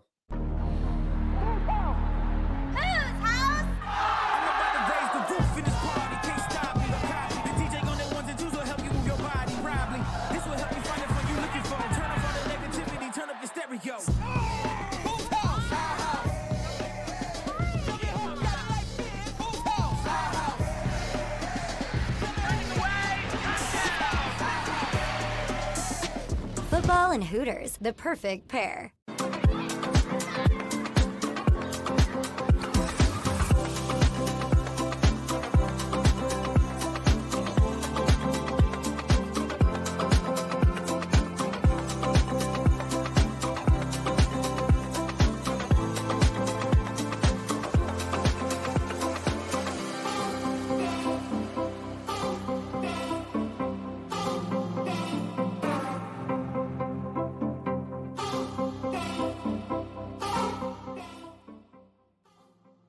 If you own a company and you're not producing a podcast, you're missing out. The public consumes messaging when they're ready. Join the professional podcast network of companies and let Jacob Media Partners put you in the podcast arena. Come to our professional studio or we'll come to your place of business and professionally produce your company podcast. Call Jacob Media right now at 267-261-3428. 267-261-3428. My name is Dr. Bruce Grossinger, and I'm the medical director of Philadelphia PRP and Stem Cell Institute. I'm reaching out to those who suffer from spine and joint pain. We use treatment methods that require no surgery, no scalpel, no drugs. Running, walking, or whatever your desires are, Dr. Grossinger is where you need to come. You can benefit from the same PRP and stem cell treatment as Wilbert Montgomery. Call us now at 610-222-5675. We're here to show you a better way to spend your state income taxes and get the money to where it's needed to most to the thousands of qualified kids. What we like about Blocks is they really know where the need is. This program ensures that their dollars come 100% into these kids for their tuition assistance. If you are able, Blocks makes the EITC piece go very quickly and very smoothly. Turn your PA state tax liability into need-based scholarships and receive a 90% tax credit.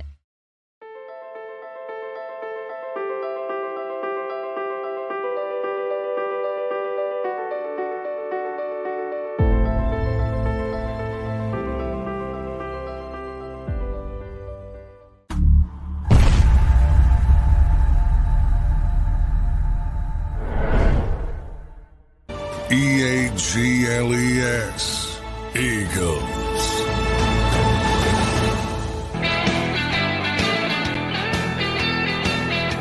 Nick Sills, National Football Show. Please hit the like button. We're going to reset here a little bit and talk a little bit about the Birds here. Also, draft order.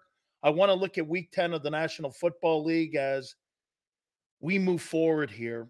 Some really great games and some really compelling games here. Hey, you know what? At the halfway mark, where would you put Reddick, Hassan? Where would you put him at the halfway mark when it comes to pass rushing? What do you think? What do you think our record will be in the next 5 games? That's a great question, Nate. He's not top 3. He's not top 4. I like that, Nate. What do you guys think your record's going to be over the next 5? Let's see. Chiefs, Bills, Niners, Cowboys, Seahawks.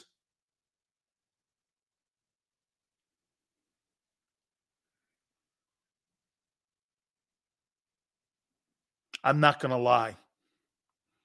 I think you dropped the Seattle game. Is it possible you sweep the Cowboys?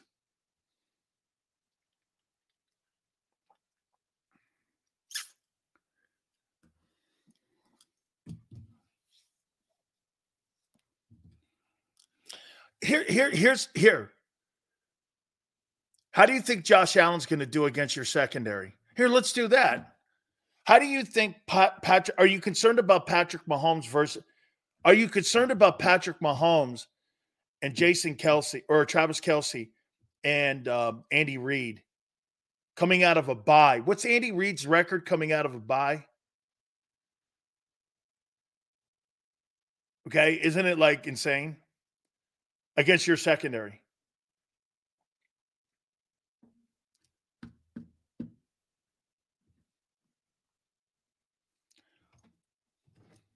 It's a good question there. Let's see. Someone says that you feel really good. You feel really good about Andy Reid and Josh or Patrick Mahomes and Travis Kelsey versus your secondary. You feel really good.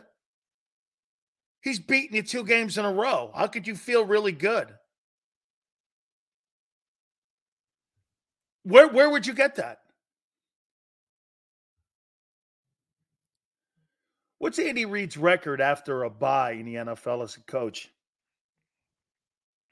A 27-4 record. Look at this guy right here. Just said that Nick's 2-0 after buys. Andy Reid's 27-4.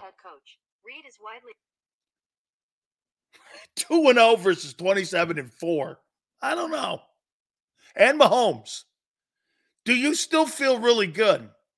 Let's take a look at this other thing here. I saw somebody say that Allen's going to throw 4 picks versus the worst pass defense in the league. Josh Allen's 2023 stats. Let's see here. He's got just as many picks as Jalen does. Maybe one more pick. And in the last 3 years, Josh Allen's thrown 37 touchdowns, 10 picks, 36 touchdowns, 15, 35 touchdowns, 14. And right now he's on pace for 36 TDs and 18. That'd be, but so is Jalen on pace for 18 turnovers. I don't think both will be that high.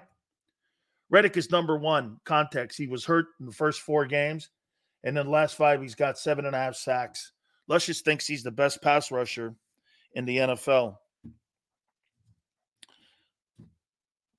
I don't think it's crazy. I did a year ago. Okay? Look at Maniac. Allen, 300 yards, 3 touchdowns, Eagles win. Okay? The problems, in my opinion, in Buffalo really are coming on the defensive side. More so. Let me take a look at that one more time here. I want to take a look at that. What Allen's done this year. Man, he's really put up a lot of touchdowns. He's put up a ton. Okay. Yeah, he's leading the NFL in interceptions right now. He's got 18 TDs and 9. So I think Jalen's right behind him with 8. I think he's right there. Hurts is 4th in turnovers, actually. Okay. How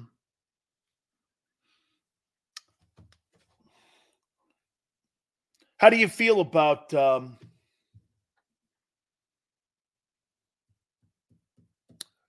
49ers and Kittle, Debo, Ayuk, McCaffrey attacking your secondary and your linebackers? You haven't played a team like that all year. Right? When the 49ers come to the link, you haven't played a back, a tight end, and 2 wideouts with that kind of offense versus your defense. Correct? What linebacker do you have is going to cover Kittle or McCaffrey or Ayuk? You think your cornerback? Do your cornerbacks match up versus Debo and Ayuk in San Francisco? You're going to have to get home. And their defense is better than your defense. I believe.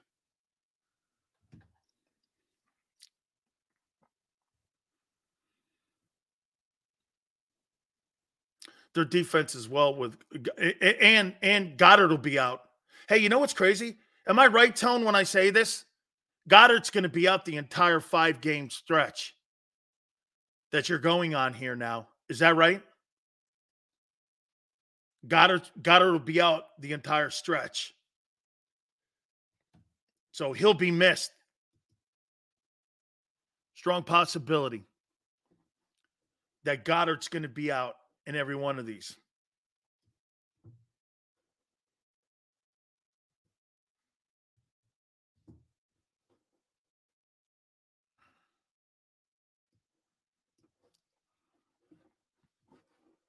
Yeah. So that's going to be another issue. Is that you're going to miss Dallas Goedert here.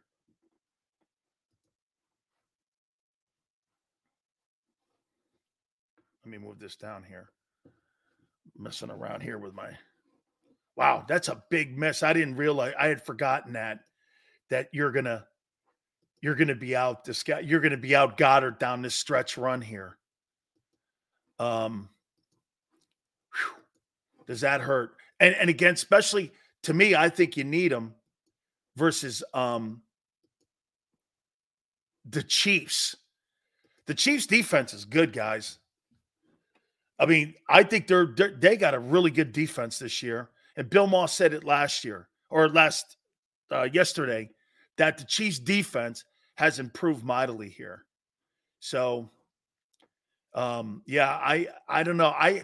This is going to be a defining time for this team over the next 5 weeks is going to tell you if you win this thing or not, I think. And I'm talking about win home field, because to me, you got to win. It's about winning the division first, then winning home field second. That's how I look at it. You got to do things in progression here, in my opinion. Okay? You got to do things in progression here. Win the division first. Chiefs are finally good defensively. Rematch. Love Philly 500. Got to be worried about Goddard being out, brother. Sign Gronk. Let's see where Hassan Reddick is. Is Hassan Reddick one of the top 5 pass rushers in the NFL? He's at 7.5 now in really 5 games. Would I take Hassan Reddick over Daniel Hunter, who's got 10? TJ Watt, he's not better than TJ Watt. He's not better than Myles Garrett. He's not better than Max Crosby. He's probably, I don't know if he's better than Khalil Mack. Josh Allen, he's better than Kayvon Thibodeau. I love this kid, Hendrickson from Cincinnati. You know, he and Parsons have the same amount of sacks. Yeah, Yale, I'd put him in there. I'm gonna say something to you here. Hassan Reddick, he's not better than Parsons as a player. He's a better pass rusher than Parsons. I think he is. I think he's a better pass rusher. But there were a couple times in that Dallas game over-pursued, missed a couple tackles. But he is a big-time pass rusher. He really is. And he has a propensity to make plays in the backfield. You know, one of my favorite things that Tone gave me from last year, third down sacks, forced fumbles, number 1. Fourth quarter sacks, number 1. That's putting a dot on the exclamation point, dude. Like the Washington closeout. You know? I think he's a better ball player than Jadeveon Clowney. He's better. He's a better ball player than Clowney. Clowney went number 1 overall. Clowney has never had double-digit sacks in his entire career. Do you think he can get better in the tub? He has a couple big TFLs. He's really good, man. He does make a couple TFLs. Reddick is underpaid. Should be top 5. I think he's king of Philly. They're good. They will always hold it against him because he's not a great cover guy. See, Parsons is more of a complete guy than what Reddick is. But Reddick makes bigger plays and impact play. I think Reddick makes – isn't this crazy? Watch this. Micah Parsons is a more complete ball player, but Reddick makes bigger plays. Who would you rather have on your team? Shit, man. My coach told me I want guys around the ball making big plays all the time. So to me, it's hard for me to pass on Reddick because you're the overall complete better player and you don't make impact plays all the time, who do I want? Would you take Reddick or would you take Parsons? I think you take Reddick because he makes the bigger impact play. Like, I see Reddick more on impact plays than I see Parsons. How about this? Let's do this. if they were reversed and Reddick was on the Cowboys and Parsons was in Philly, how would they look at Parsons nationally? I mean, he'd be the best blitzing linebacker the Cowboys ever had. Like, is Parsons the greatest blitzing linebacker that they've ever had? Look, who's the best pass rushers in Cowboy history? Well, Harvey Martin, Randy White, Bob Lilly, Ed Jones, Charles Haley. Like, is Parsons more impactful than Haley? Where? Right? Where? Like, where's Parsons fit in that? I mean, is he better than Ed Jones? Not a chance. Ed Jones may be one of the most underrated players in NFL history. He's certainly not the impact Randy White made. I think Randy White was Defensive Player of the Year also. Harvey Martin was an MVP in a Super Bowl. I think Randy White and Harvey Martin. Am I right, guys? I think Randy White and Harvey Martin were co-MVPs in a Super Bowl against Denver back in the day. Am I right when I say that? So you had two guys that were two exceptional pass rushers that won the MVP.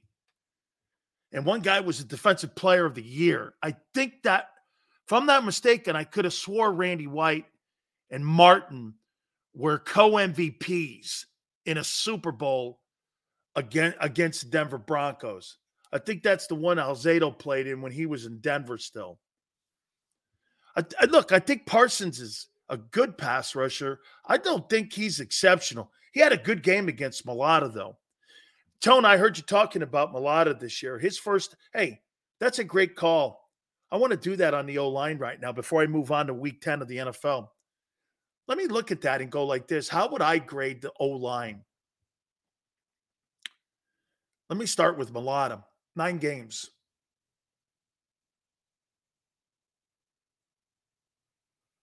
He's got the blind side of the quarterback. And remember something with the blind side of the quarterback until this dynamic changes. Harvey Martin and Randy White. Thanks, Tone. Remember something about the left side and the left OT. Until the money changes, or there's more right tackles making more than the left tackles, the dynamic will always be the blind side of the quarterback will always be the higher priority. Okay? Until that money changes. The highest paid OT is the left tackle is Trent Williams. He's a $30 million a year guy. Okay? I mean, the majority of your big money is on the left side because of the blind side. And why?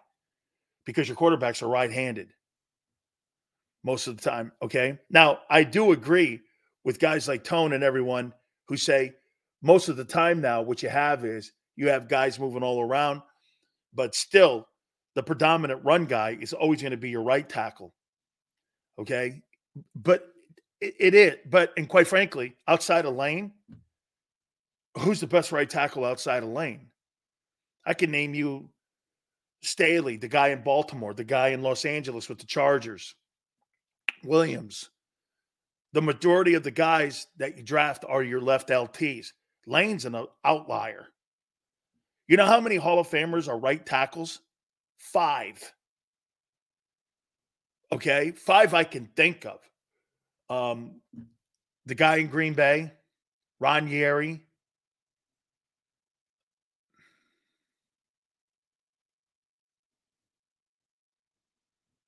Now, the dynamics change it because the game is more passing. But Lane, and by the way, when they evaluate him for his Hall of Fame, he won't be a first ballot because he's a right tackle. That'll be factors. Rightfully so? Probably not. Do I think he's a first ballot? I do. But the voters will hold that against him. Is he in the conversation with the best tackles in the game? Absolutely. Is he in the conversation as one of the best offensive tackles in the last 20 years? Absolutely. But get this. He's not better than the guy you had manning before Mulata was over there on the left side. What's the guy's name that you guys had over there in 17 before he got hurt in the Super Bowl? Oh, no. Lane's going to get in, yo. Okay? Lane's going to get in. He'll get in. But Jason Peters is superior to him. Let's be candid here. Then again, Jason Peters is superior to a lot of dudes. Hey, man, when you get begged to play at 41, yeah, that's GOAT stuff. Okay? Please come play. We'll give you $3 million. Please. I'm 41. I wish someone did that for me. I mean, when you get begged at 41 to still play, I think isn't Jason Peters a 10-plus Hall of Fame or a Pro Bowler or some shit like that?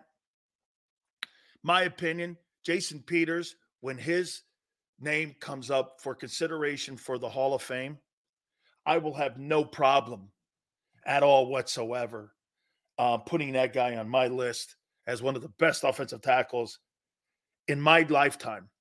Like, do I think he's better than Eric Howard or Eric Williams? I mean, absolutely. Let me see something here. Jason Peters. According to Wikipedia, let me see this. He's 41. Is he in Seattle right now? Don't tell me that. He's in Seattle? Jason Peters is playing in Seattle. He's 41. He's on the practice squad. This guy's still getting a paycheck, and he's almost collected Social Security? You're a GOAT. You are a GOAT. 9-time Pro Bowler, all-decade team. 219 games started. Was in Buffalo, Philly from 9 to 20, Bears, Cowboys, Seahawks. He's 41, and he's on a practice squad. Dude, what a great football player. Man, that's a man right there, boss. Like, do I think Trent Williams is better than Jason Peters?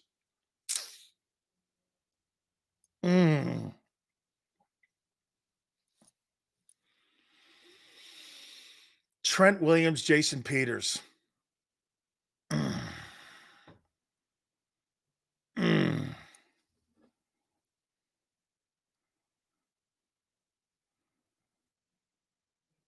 Trent Williams. According to Wikipedia, 10-time Pro Bowler. 10-time Pro Bowler. He's 10-time. Peters is 9. Man. How about this? You take one, I'll take the other. Are we good? Okay. Are we good? I'll take whoever you don't want. Hey, it's one of those like this. LT or Reggie? Well, who do you want? I'll take Reggie. Okay, I'll get LT. Shit. Yeah, okay. Yeah. You know what I mean? I'll take whatever guy you don't want, I'll take. You don't want him, I'll take him. Man. So Mulata's great.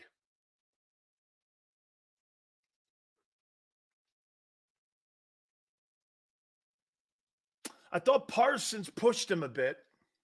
I thought the kid, Chase Young, did a tad in that Washington game, second one. All in all, though,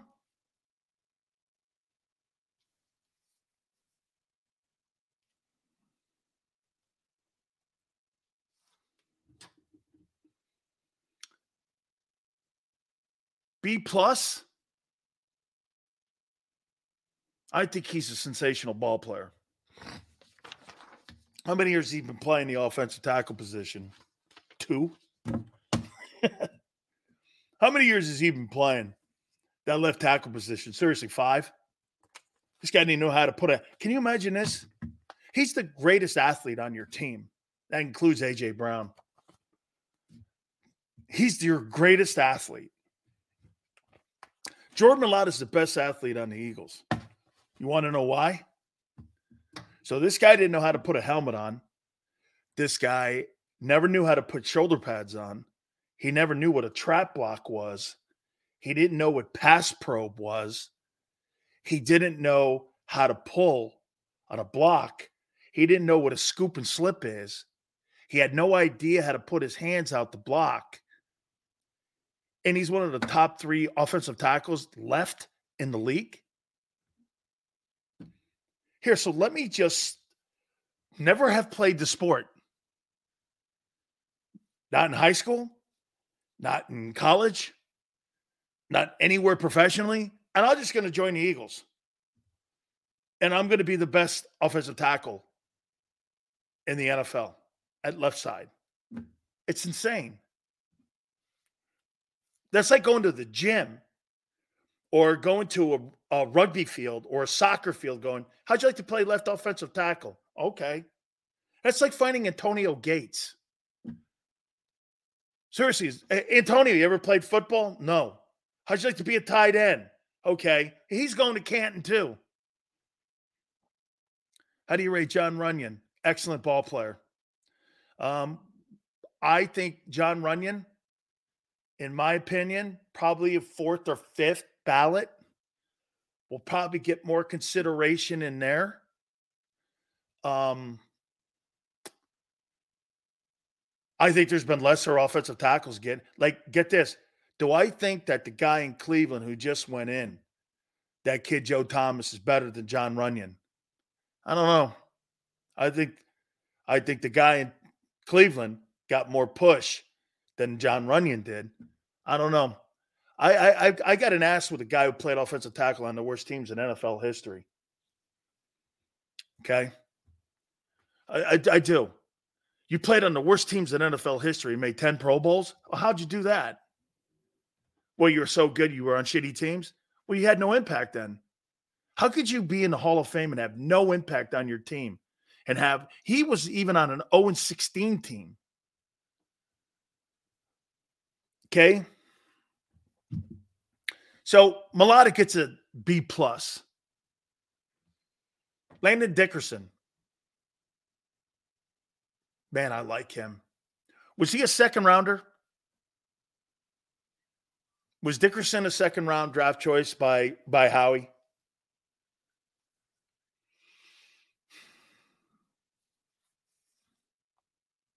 He's been relatively healthy too.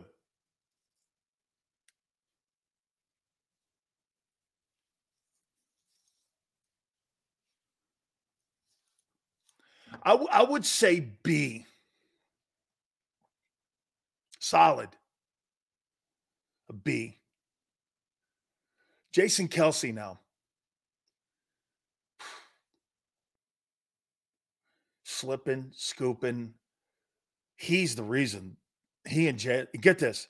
The reason the tush push is so effective is because Kelce and Jalen are so good at it together. They're a combo. How many quarterbacks and centers do you see get pushed back? Where those two guys, I never see Jason Kelce get pushed back on that play. That's the key to it. His quickness to get the foot. You know what it is too? His quickness. And I love the fact that he gets in a 4-point stance. So he gets in a 4-point stance, gets that ball back quick enough. Remember this. Look, you got 900 pounds of guys in front of him, one on his shoulder, in front of him, and over here. And he's got to do this.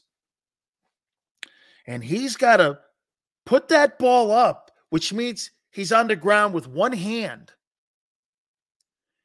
I don't know how you just don't pull the guy and create a lane for the guy behind you to hit Hurts in the head. I mean, he's got to snap the ball. And what you're told to do when a guy snaps the ball, you're told to pin the arm because he's one-handed. One-handed guys aren't stopping Quentin Williams. So for him to get that hand back around again, he had to have been some type of wrestler. He had to be a wrestler back in the day or something, where he knows leverage and shit like that, because that's a wrestling move where you get your hand back around again, because his quickness in his dude, I'll tell you what, that guy could probably take a cigar out of your mouth and it's lit. Put it in his, take a puff and put it back in yours without you even knowing. He must have the quickest hands on the planet. You understand? He's got to snap that ball between his legs. How don't the guys pin his arm, hold his arm down? He flips it back around, gets his hands on you, and he's pushing all in the same mode. He's the factor in that whole tush push. And Hurts gets behind him because you know why? He's always moving forward. Jason Kelce makes that play move because of his immense quickness. And when you're 35 years old and you're moving like that and you're quick like that, that's fucking amazing, man. Dude, if I'm the Eagles, I pray he comes back. I want him to play 2 more years. I see no slowing in his game. I think Ragnow up in Detroit's playing good. I like the guy Creed in Kansas City. Or Humphrey, whatever it is, the guy that's their center in Kansas City. I like that guy too. But I think Kelsey's the all-pro center again. He's an A, man. So you got 2 Bs, high B, and an A at center. Right guard, obviously. Here, you know what I'm going to say in this on the right guard position? It's absolutely been, and I thought Suopeta was going to be because he had a great game against Donald. And I'll take the money back thing, the whole thing. He's not been really what they were needing. He had a great game against Aaron Donald. Maybe Donald was not prepared or what have you. But they got the game film on him, and they know how to beat him. You know what he is? He's lunging. He's a little slow in his feet. He's really not strong in the upper body. They can shake him. And what I mean by shake him, Suopeta, if you lean like this, what happens? You're picking sides. You're slapping hands. You're power rushing. You can bull rush him. How many times do you see him get bull rushed back into Jalen? He can't really handle strong dudes with bull rushes. They run him right. Like those guys from Washington, I thought they put him back on in Jalen's lap almost the entire game. If Sean Taylor wasn't cut short, first ballot, slam dunk. Jerome too, though. University of Miami lost 2 guys who would have been first ballot Hall of Famers, Jerome Brown and Sean Taylor. Jerome Brown was a first ballot Hall of Famer. Jerome probably needed 3 more years. Okay, in Philly, probably 3 more years. That would have given him 6 first team or 6 Pro Bowls, and he'd have made it. He was killed 3 years too soon before the Hall of Fame. But Jerome, when he died, was a Hall of Fame player. Sean Taylor, when he died, he was a Hall of Fame player. I helped recruit Sean Taylor. Yeah. I helped recruit him. Butch, hey, you know what's crazy? Butch Davis just donated some money to my daughter. And Butch Davis, man, he recruited Ed Reed, Ray Lewis, Sean Taylor, Cortez Kennedy, Warren Sapp. I mean, Butch can recruit, man. And Butch goes like this. He goes, hey, he loves these guys back in the day. Benny Blades and we helped recruit Sean Taylor to go to Miami. Really, really a fine kid. I think I've told some of you the story. George Meyer Jr. was my linebacker. He's an EMS guy now. Tone, I don't know if you heard it. Calls me up, man. My wife and I are watching TV. Sills. Watching Sean Taylor bleed to death. And I'm going like, what do you mean? He goes, I'm watching him bleed to death. He was shot in the groin, protecting Andy Garcia's niece. He died right in front of him. I'm listening to this. And you're sitting there going like, wow. I think that whole position over there at the right side of the Eagle O-line,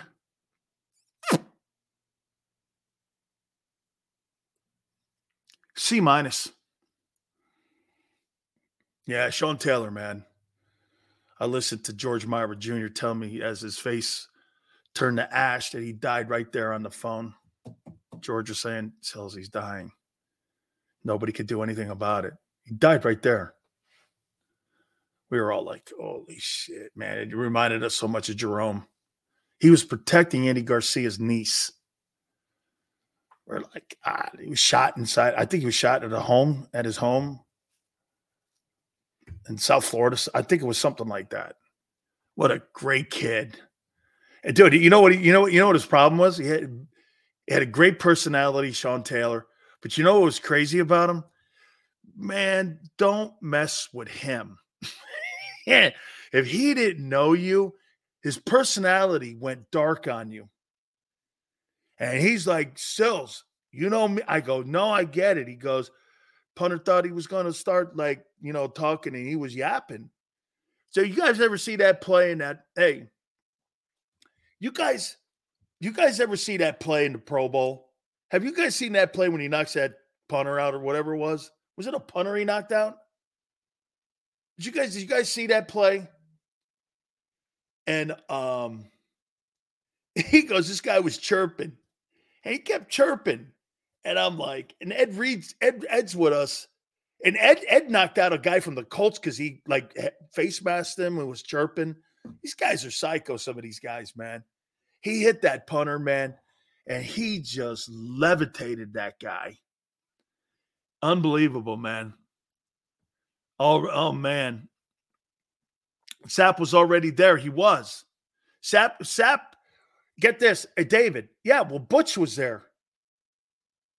Butch was there. Then Butch started recruiting him when he was in Apaka. I think then Dennis got the job, and Butch went and was with Dallas, but they were recruiting him because he was like a South. Get this. They were recruiting Sapto as a tight end. And when he got to Miami as a tight end. I think Coach O was there as his O-line coach. After Butch put O in there. I forget how that whole process went because Mark Caesar was the other. The Rock was there during this time. Real, right? Hey, Real, am I right? Sapp's an Apaka kid, right? He went there as a tight end, man. He stunk at UM. And so Mark Caesar goes, why don't you play defensive tackle? Changed the whole landscape for Warren Sapp. He went from being a defense or a washed-up tight end at Miami, and he went to being a Hall of Fame defensive tackle. Yeah, man. And Cortez, I recruited Cortez. Jerome and I actually recruited Cortez. I think he's a Texas kid.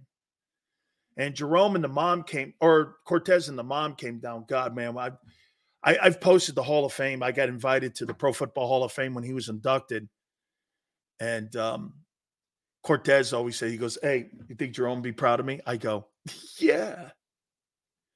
What are you, crazy? I'm proud of you, man. He goes, I know you are, man. I go, invited us to the Hall of Fame when he got inducted. And Cortez and his mom came down, and we took them out. And Jimmy's like, don't do anything crazy, please. So me and Jerome and Stubbs and I think Benny and Michael Irvin, we all took him out. I think the mom's name was Rose. Oh, Cortez was a great kid, man. Need to write a book? I think we're doing that, man. I'll tell you what, I'm going to take a time out here, and I want to look at Week 10 of the NFL. All right? Please hit the like button. Keep it here on the National Football Show.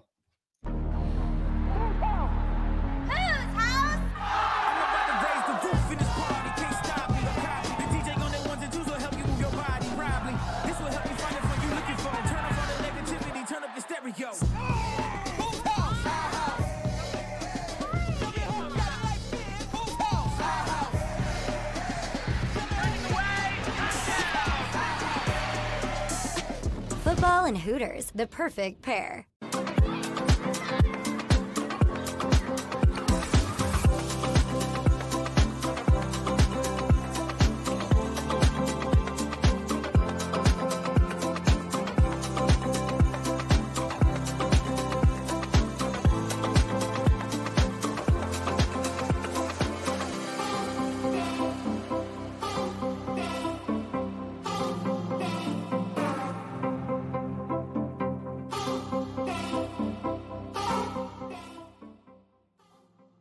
If you own a company and you're not producing a podcast, you're missing out. The public consumes messaging when they're ready. Join the professional podcast network of companies and let Jacob Media Partners put you in the podcast arena. Come to our professional studio or we'll come to your place of business and professionally produce your company podcast. Call Jacob Media right now at 267-261-3428. 267-261-3428.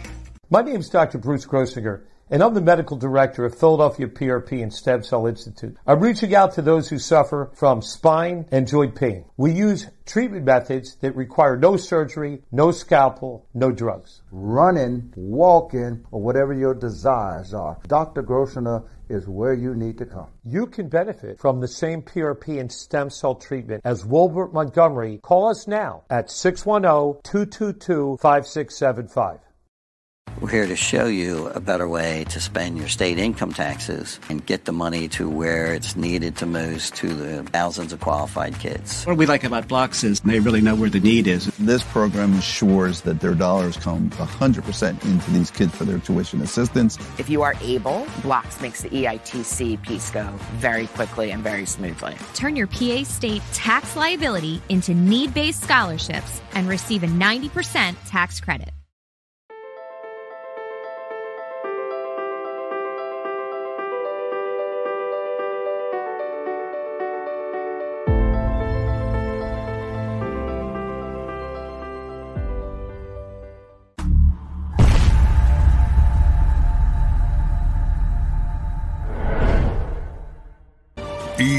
EAGLES, Eagles.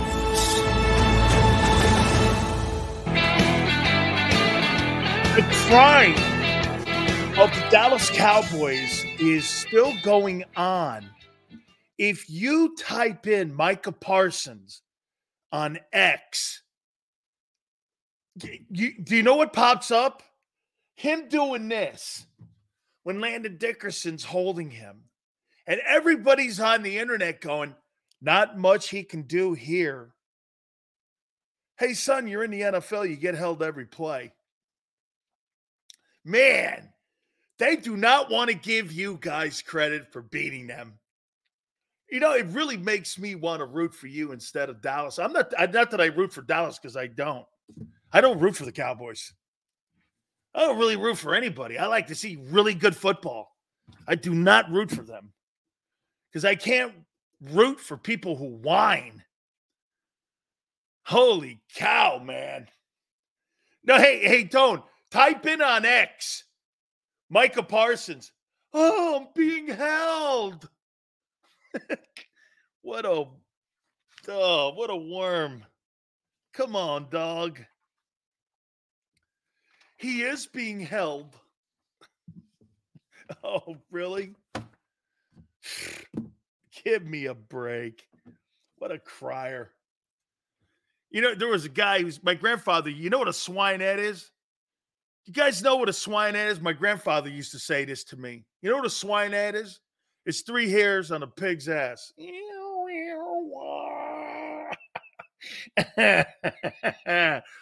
You played a swineherd. Holy cow, man. Yeah, my grandpa, when I used to start moaning and crying, my grandfather would go like this. You know who Johnny Ray is? Cry me a river. Or 3 hairs on a pig's ass. Tone, it was terrible. My grandfather would go, hey, what are you playing the swineherd on me here? 3 hairs on a pig's ass. Like a violin. Holy Maran. I'm like, oh, Maran, okay. Anyway, hey, how many people are watching Carolina, Chicago tonight? Are you guys going to test your football? Your football tonight? Well, hey, watching Chicago. Who's the quarterbacks in this game? Okay, so is Bryce quarterbacking? If he's quarterbacking, I'm going to have to check it out. Who's the guy in Chicago? Wait, Bryce isn't playing? So is Justin Fields? Oh, Maran. It's like an exhibition game. This is like an exhibition football game then, right? Hoy vey. Oh, my God. All right. Two backups are going to be playing in this puppy here. Yeah. I'll tune in for a half. And then I can listen to Al Michaels bitch about the game and him not give a good, strong effort. All right. Guys, you guys were sensational. I so appreciate you guys coming aboard. Thank you guys so much. It's going to be a Football Friday. We can't wait for our Football Friday. I want to thank Jason for coming aboard. Tone, absolutely killing it. Thank you very much. Fantastic. Xander, Big Joe, we thank you. 2 to 6 tomorrow, and we'll see you on the flip side.